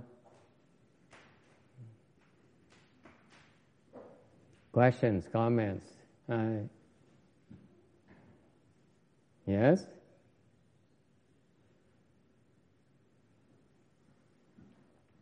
It is because, going back to slide 766, it is because bodhisattvas do not receive blessings and virtue. Tại vì cái người Bồ Tát này không thọ cái phước đức. Okay, and it will be clarified. Sẽ giảng tiếp cho quý vị hiểu cái nghĩa là sao. Okay? We go to slide 767. Yes, sir. I have a question about the justifying. Since one of the main habits of the ego is to always be right, is that if you keep encouraging or having that pattern of justifying yourself, then it makes it harder to break through the ego or keep strengthening the ego? Who is right? The ego wants to be right. Then don't feed it. It's that simple. Don't justify it. Be prepared to take a loss. If the loss is too much, then you're not ready yet. As simple as that. Okay? Cái ngã nó không chịu thua, nó đòi đúng. Tại vì thầy hỏi ai là không chịu thua, ai là đúng, thì cái ngã. Thì nếu cái vị mà còn cái ngã thì nó còn đúng, nó còn không chịu thua. Thầy muốn không còn ngã thì làm cái gì? Chịu thiệt thôi, chịu thua. Nó dạng gì như vậy? Yes sir, yes ma'am. I want to share an experience because last year I invited him to speak about meditation at the expo. And then when we were preparing, like he was editing the PowerPoint that we prepared, he was changing, and I believed I was so right. I didn't like the way he was changing. And he said, "You asked me to present, then you should let me." That incident reminded me when I was in Kuwait, I was doing my presentation, and my distributor in Kuwait was doing the same thing to me. He was trying to force me what he believes right, and it was like really difficult for me to do because I was the one that has to speak. And it kind of like opened the view of how these things are, and I wasn't like trying to say anything to him because like when he already like is in the mood of thinking that he's so right, and if I force him to understand me, it's not gonna work because he's already that. I don't know. It's like he already thinks he's right. Yeah. So what did you do? So incident made me to understand like justification sometimes is wasteful, and it doesn't matter whatever he thinks. Maybe the audience or other audience will like it. We don't know. The way I would approach is this: if I were you, I would yield to him. When he fights you, yield to him. You ask him, how would you like me to do it? That's what I did. You yield to him. You don't say, I don't like your way. Okay? When you do that, you say, my way is better. Then you're fighting. You're justifying. If he says, no, it's better that we do this way with the kids, you say, no, it's okay. You disagree, it's okay. Yield to him. Okay? You don't justify. You say, how come you do it this way? And he misunderstands you. You say, okay, I'm sorry. That's all you do. Okay? You don't justify. Right? But the bottom line is when you do the presentation, the kind of results you're going to produce in a presentation. So if you feel that's better at that time to do it your way versus his way, then it's your choice because you are the general at the battle. You need to win the battle. It's no longer theory.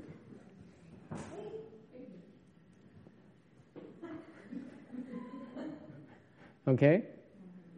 So why are you worried about? The reason you're fighting is because your ego still wants to prove you're right. That's all. It's two different points in time. One is when you're preparing, one is when you're delivering. Delivery is different. You have more choices.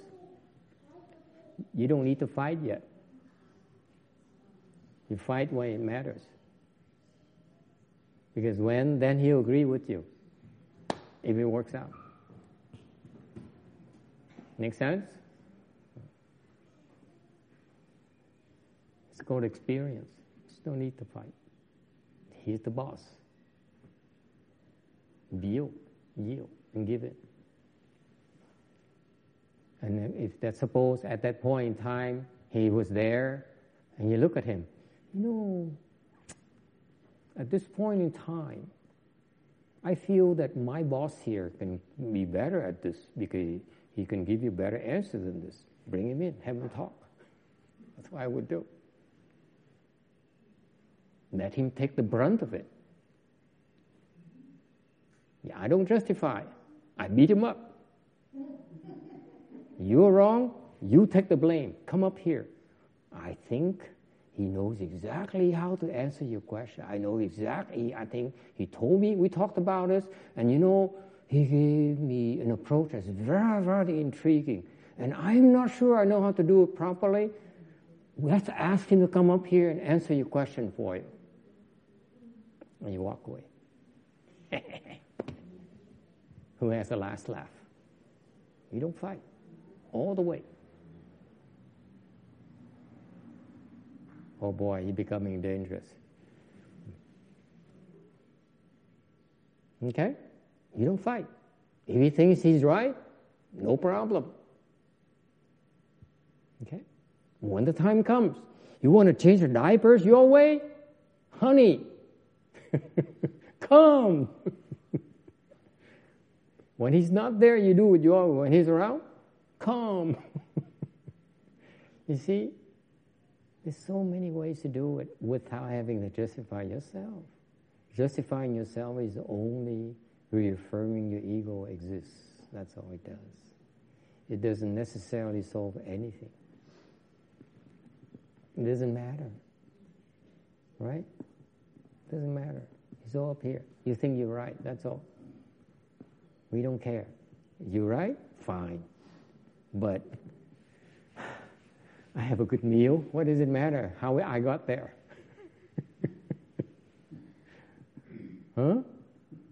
Right? What's important to you? The good meal or feeling important? I choose having a good meal. See that? You have to decide what's important to you.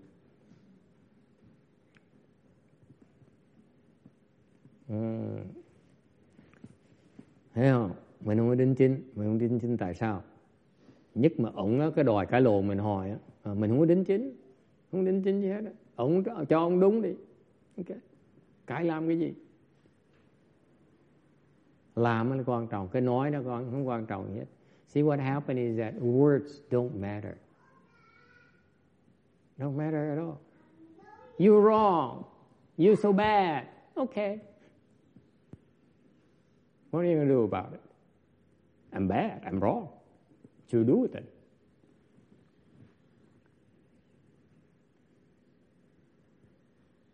So that's why I fail to understand why is that husbands and wives fight all the time.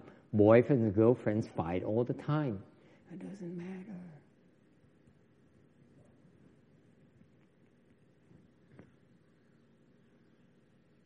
Because if you don't fight, they don't appreciate it, they don't deserve you.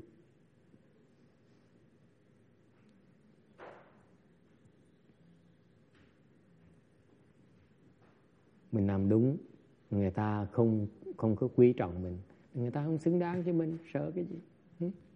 Tính bơ. Sẽ có người khác thấy mình xứng đáng. Someone else who feels we are worthy. What do we care? That's called what I call having the blessings.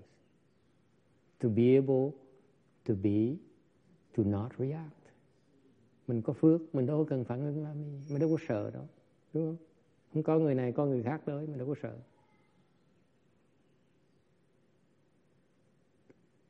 Make sense? But if he's worth it, you better justify, just in case. Và nếu người đó xứng đáng thì mình phải đính chính cho nó qua ngày. See, that's part of patience, non-production of dharmas too. Oh yeah. Oh yeah. You justify until the point when you don't have enough, you justify. You see? Otherwise, you won't get a chance, the second chance. Yes, ma'am. You're trying to take a loss.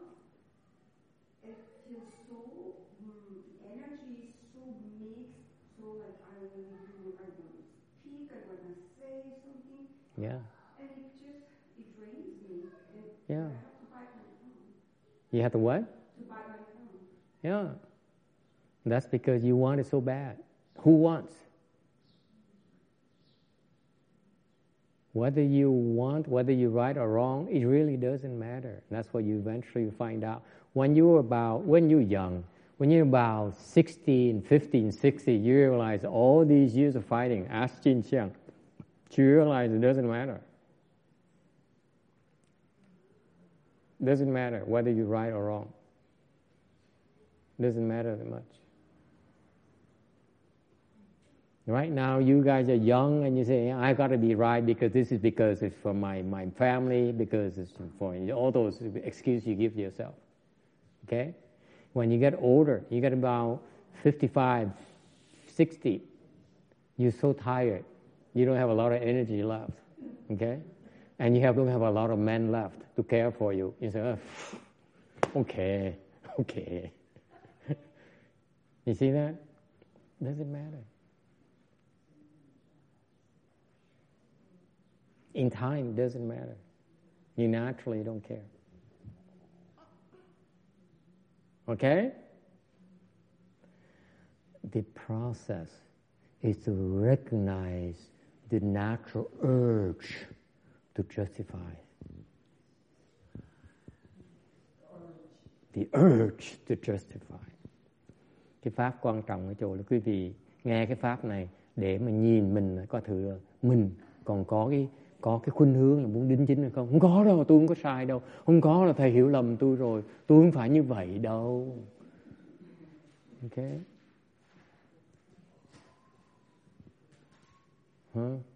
Người ta nói mình đó.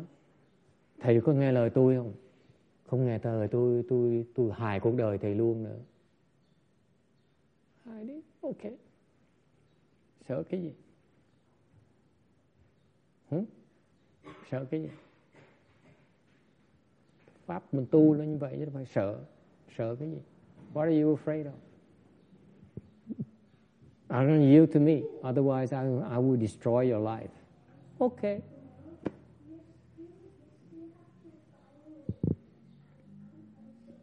Why is that? Because if I owe you, you can destroy me because I pay you off. If I don't owe you, you cannot destroy me. You can't even pull the trigger. I assure you. Can't even pull the trigger. If I don't owe you, you cannot pull the trigger.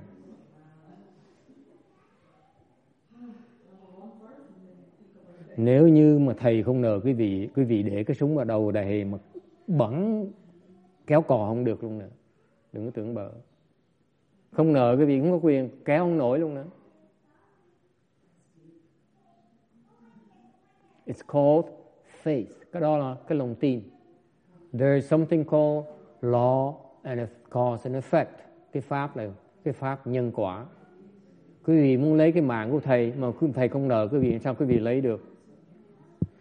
You want to take my life, and if I don't owe you my life, you cannot take it. You can't. There's no way for you to take it. It's impossible. Yes, ma'am. Well, you don't know, right? I'm pretty sure. I believe. No, you don't know if something happened in the previous life, right? You take a risk. You're taking a risk, right? But what if you owe them? Then you pay it off. There are other ways to pay off, though, right? Then you never accomplish patience. What do you want? One life versus patience. What do you choose? This meager life, this life of a beggar, compared to patience and non-production and dharmas. What do I choose? I ask you. Người ta hỏi, mình lỡ mình lầm sao? Lỡ mình nợ người ta sao? Người ta hỏi, lỡ mình sai sao? Lỡ mình nợ người ta sao? Mình nợ người ta thì mình trả cái nợ. Đúng không? Mình không nợ người ta, sao người ta giết mình được? Người ta hỏi thầy tiếp, lỡ mà thầy sai thì sao? Thầy nói, nếu thầy sai thì thầy ráng mà chịu. Nếu thầy đúng, thầy được cái pháp nhẫn. Cái nào nó quý hơn? Cái sanh mạng này với là cái pháp nhẫn. I ask you, and this is why you never make it. If you are so afraid for your life, you will not make it. Cái người mà sợ chết là không bao giờ tới được. Còn sợ chết.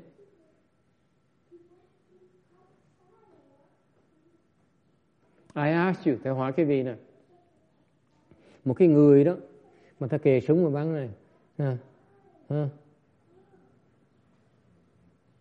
Lộn xộn nó bắn chết. Mà để cho nó bắn, dám để nó bắn. Thì cái vị tưởng tượng đó, nó hâm mình, sao mình sợ gì được. Ai người khác mà hâm mình còn gì sợ gì nữa. I ask you, I tell you a little secret. If someone puts a gun to your head and says, I'm going to blow your head off. Make my day, okay? I'm going to blow your head off. And you say, okay. Okay. And then what? Then the next time someone threatens you, says, Are you gonna listen to me? I'm gonna hurt you. I'm gonna kill you. Okay. You think you're gonna be afraid? Huh? Sao mình sợ gì nữa? Một khi mình sẵn chết rồi, sao mà ai làm mình sợ được nữa? If you prepare to die, Ginny, how can anyone else scare you?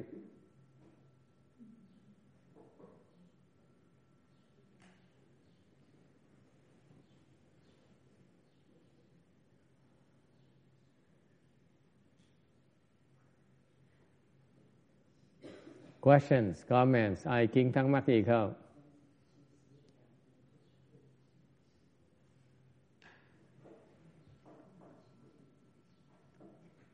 What do you think? Quý vị nghĩ sao? Is that too crazy? Is that too crazy? Is that too much for you?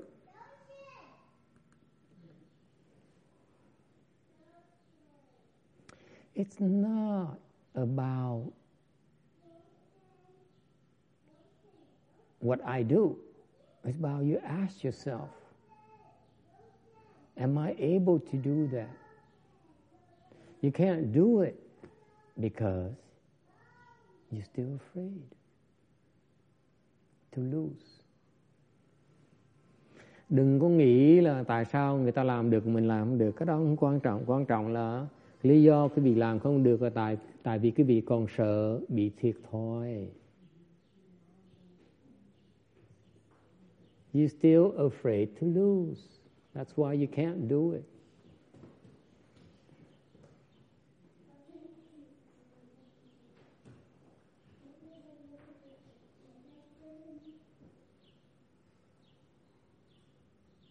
Is it clear? It's not about me, it's about you. You are a chicken. Quack, quack, quack, quack, quack. You're afraid to lose. That's why. You can't stand the loss. Lý do không phải là lý do chính đáng là cái vì sợ bị thiệt thòi, sợ bị thua lỗ, thành mới thành nhút nhát.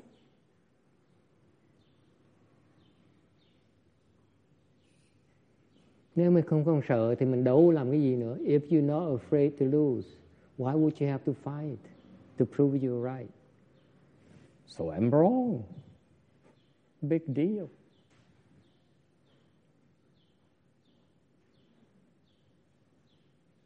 But you can't stand it, can you? You gotta be right. The reason for your existence is that you're right. And everyone has got to know you're right. Right? Huh? Cái vị thấy không? Cái vị làm được tại cái vị biết cuộc đời, cái vị là để chứng minh cho người khác biết là mình đúng. Đúng không?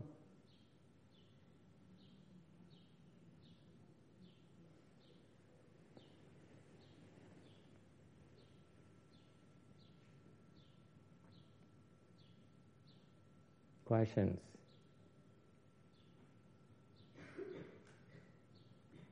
$767.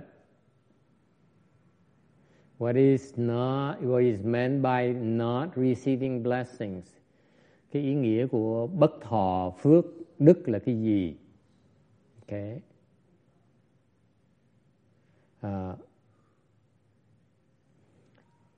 If you cultivate blessings and don't want to receive them, then why bother cultivating blessings?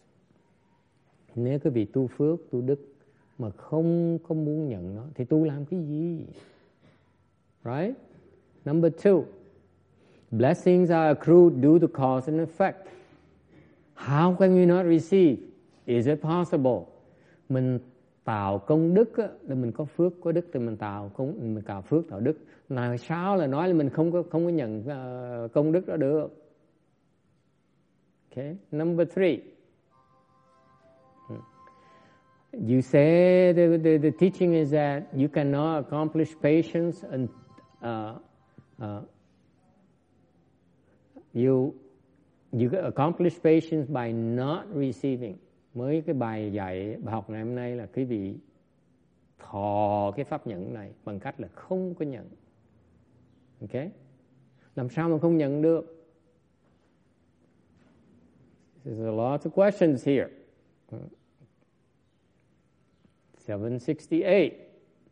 768. To receive no blessings. Không thọ phước đức là cái gì?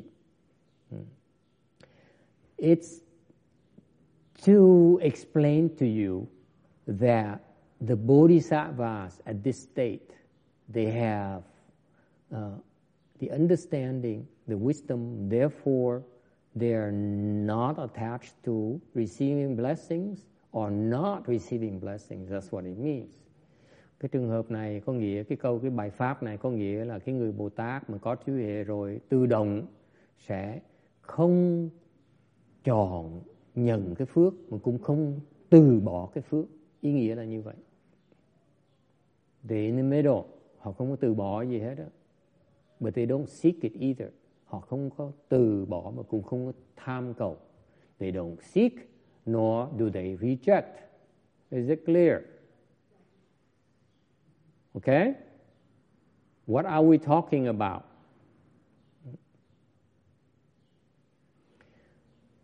When you generate blessings and virtue, okay, like the bodhisattvas do, okay, the blessings you generate have no form or no appearance.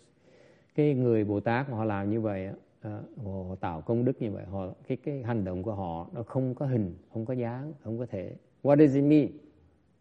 What does it mean that their actions have no form or appearance? Không có tướng, không có dáng, nghĩa là sao? Number 1, okay, they don't think it's a big deal. Thứ nhất, họ không nghĩ là cái đó nó quan trọng. Thứ nhì, họ không muốn quý vị biết. Number 2, they don't want you even to know.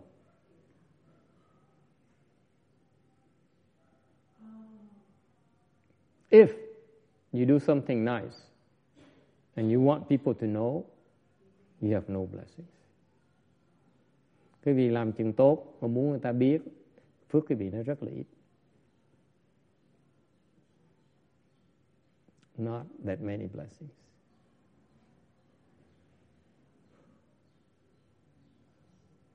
That is why you cultivate for so long, and yet you have no blessings. Bởi vì quý vị cứ tu hoài năm nay qua tháng nọ mà không có được phước bao nhiêu hết, tại vì muốn người ta biết.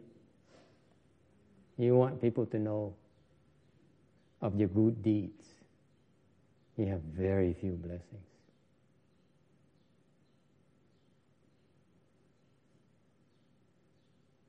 Okay?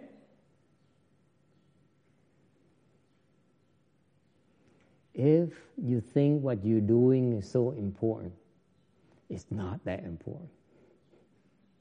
Sự thật là như vậy nè. Nếu quý vị thiệt sự mà nghĩ chuyện quý vị nó làm nó quan trọng hơn đời như vậy, thiệt ra nó không quan trọng tí nào hết đó. Yes?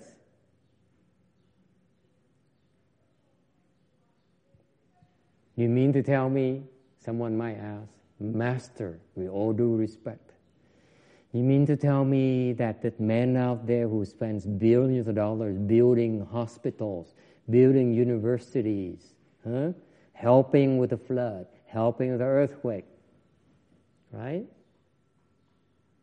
The names are behind all those acts of great deeds, okay? Compare to your giving $10 to the triple jewel and no one knows about it. That person giving $10 that he doesn't even have, the blessings are greater. What do you think? Quý vị nghĩ lại chứ coi. Một cái người giàu trọc phú mà bỏ tiền bỏ bạc ra xây nhà, xây nhà thương, xây đại học, cho làm chuyện từ thiện khắp cả cái thế giới này, khắp cái toàn cầu này. Cái tên họ là ai cũng biết hết đó. Ngược lại một cái người nghèo bần cô nông mà vào lấy 10 đồng bỏ vào cái thùng xương của cái chùa, con cúng dường cái Tam Bảo. Quý nghĩ cái phước nào nó nhiều hơn?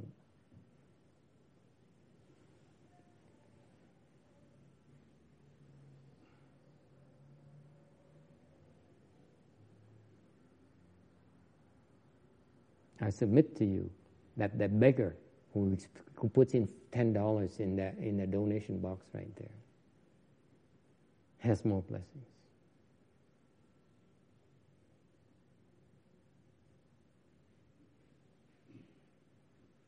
than the tycoon.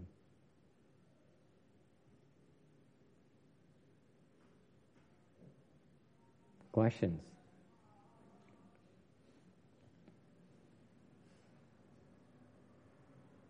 Because he doesn't think about it. That's why he has more blessings. Làm sao cái người khất cái người ăn mày mà cho có một vài đồng vào thùng xương đó, phước báo nó nhiều hơn cái người trọc phú mà cho làm xây bệnh viện, cho nhà thương, tên khắp thế gian ai cũng biết hết. Tại sao vậy? Tại vì cái người mà cái người khất thực đó không có nghĩ tới chuyện người ta cúng dường, thì phước báo sẽ hơn.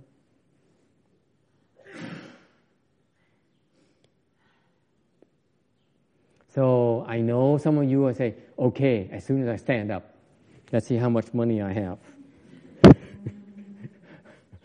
$10, exactly $10 today. And you hurry to the donation box. That's what Matthew said. $10. Ha ha ha.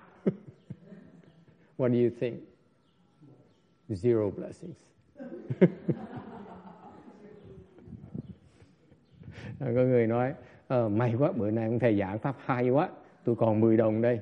Tôi đứng dậy, tôi lật tôi đem tới thùng xương, tôi dứt ra thùng xương. Ông thầy nói mà rõ ràng phước tôi là không thể bất khả tư nghị được. Thầy trả lời sao? Không có phước gì hết. Because of greed, đó là lòng tham, làm sao có phước được? Cho mà còn tham. You give to the temple and you're still greedy for results. Shame on you.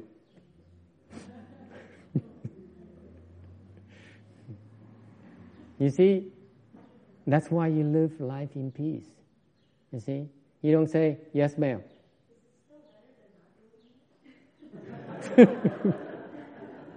Yes, yes. Có người nói, bạch thầy, như vậy vẫn gọi là tốt hơn là không làm chứ. Thầy nói, thầy đồng ý. Should do more often, even though it pays, it doesn't pay. Càng làm mà càng không được phước, càng nên làm. To my temple in particular.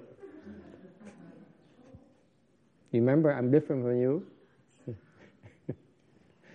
Okay? Any questions? Yes, ma'am.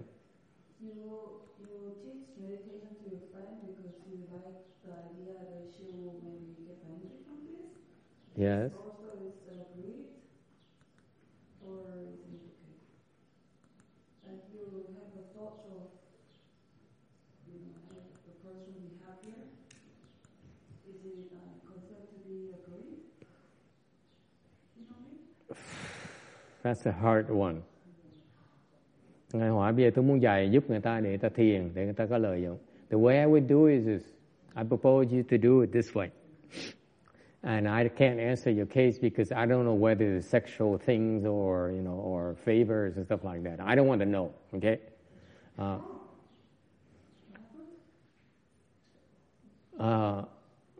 Sexual favors, that kind of thing. And I'm a monk. I am not supposed to be talking about those things. But I would approach it this way.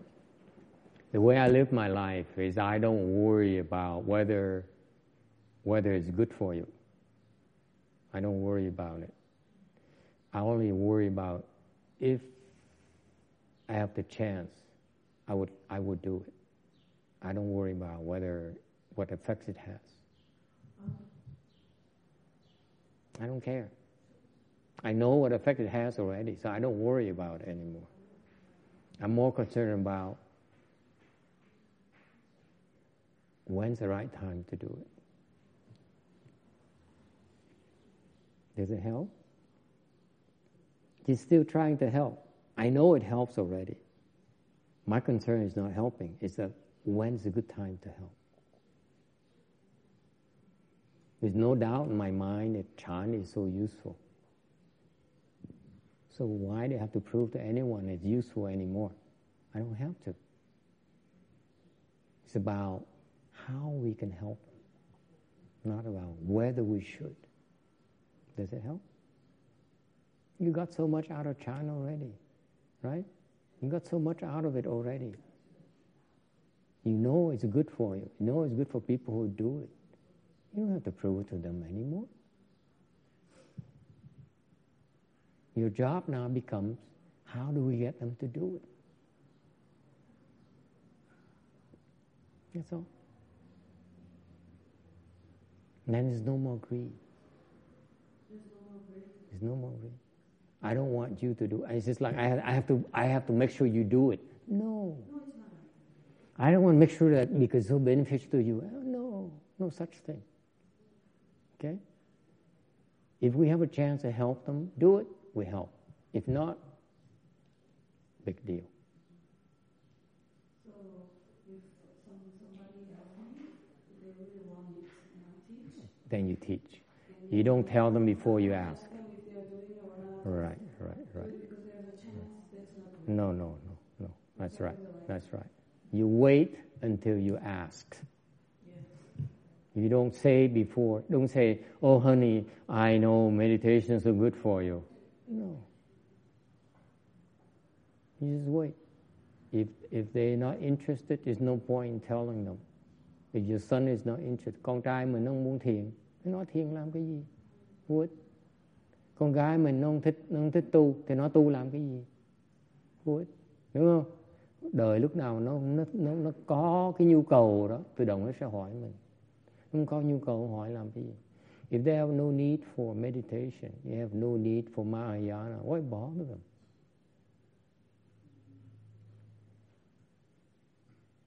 It's called what? What is that called? Respect.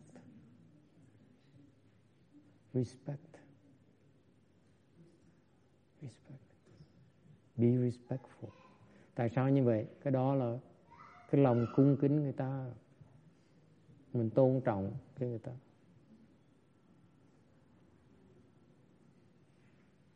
That trumps benefit. Cái tôn trọng nó quan trọng, cái kính trọng nó quan trọng hơn cái lời. The respect is more important than the benefit. You don't cross that line. Okay?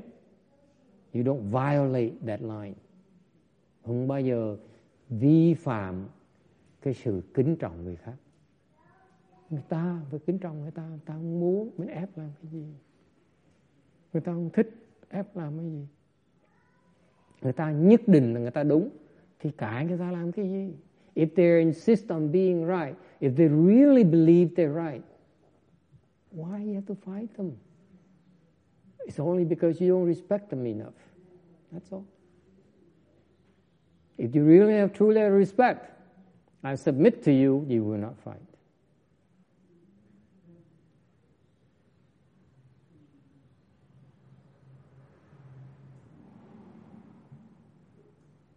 Questions or comments? Ai có kiến thắc mắc gì không? Does it make sense to you? You can justify all you want, I'm right, and this makes sense, all those things. But it boils down to the fact that you don't respect him enough. That's all.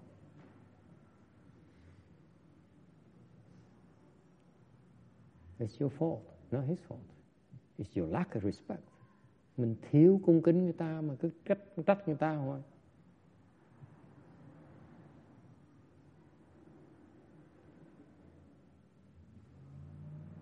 Okay, we stop here today. Ngừng lại ở đây. Transference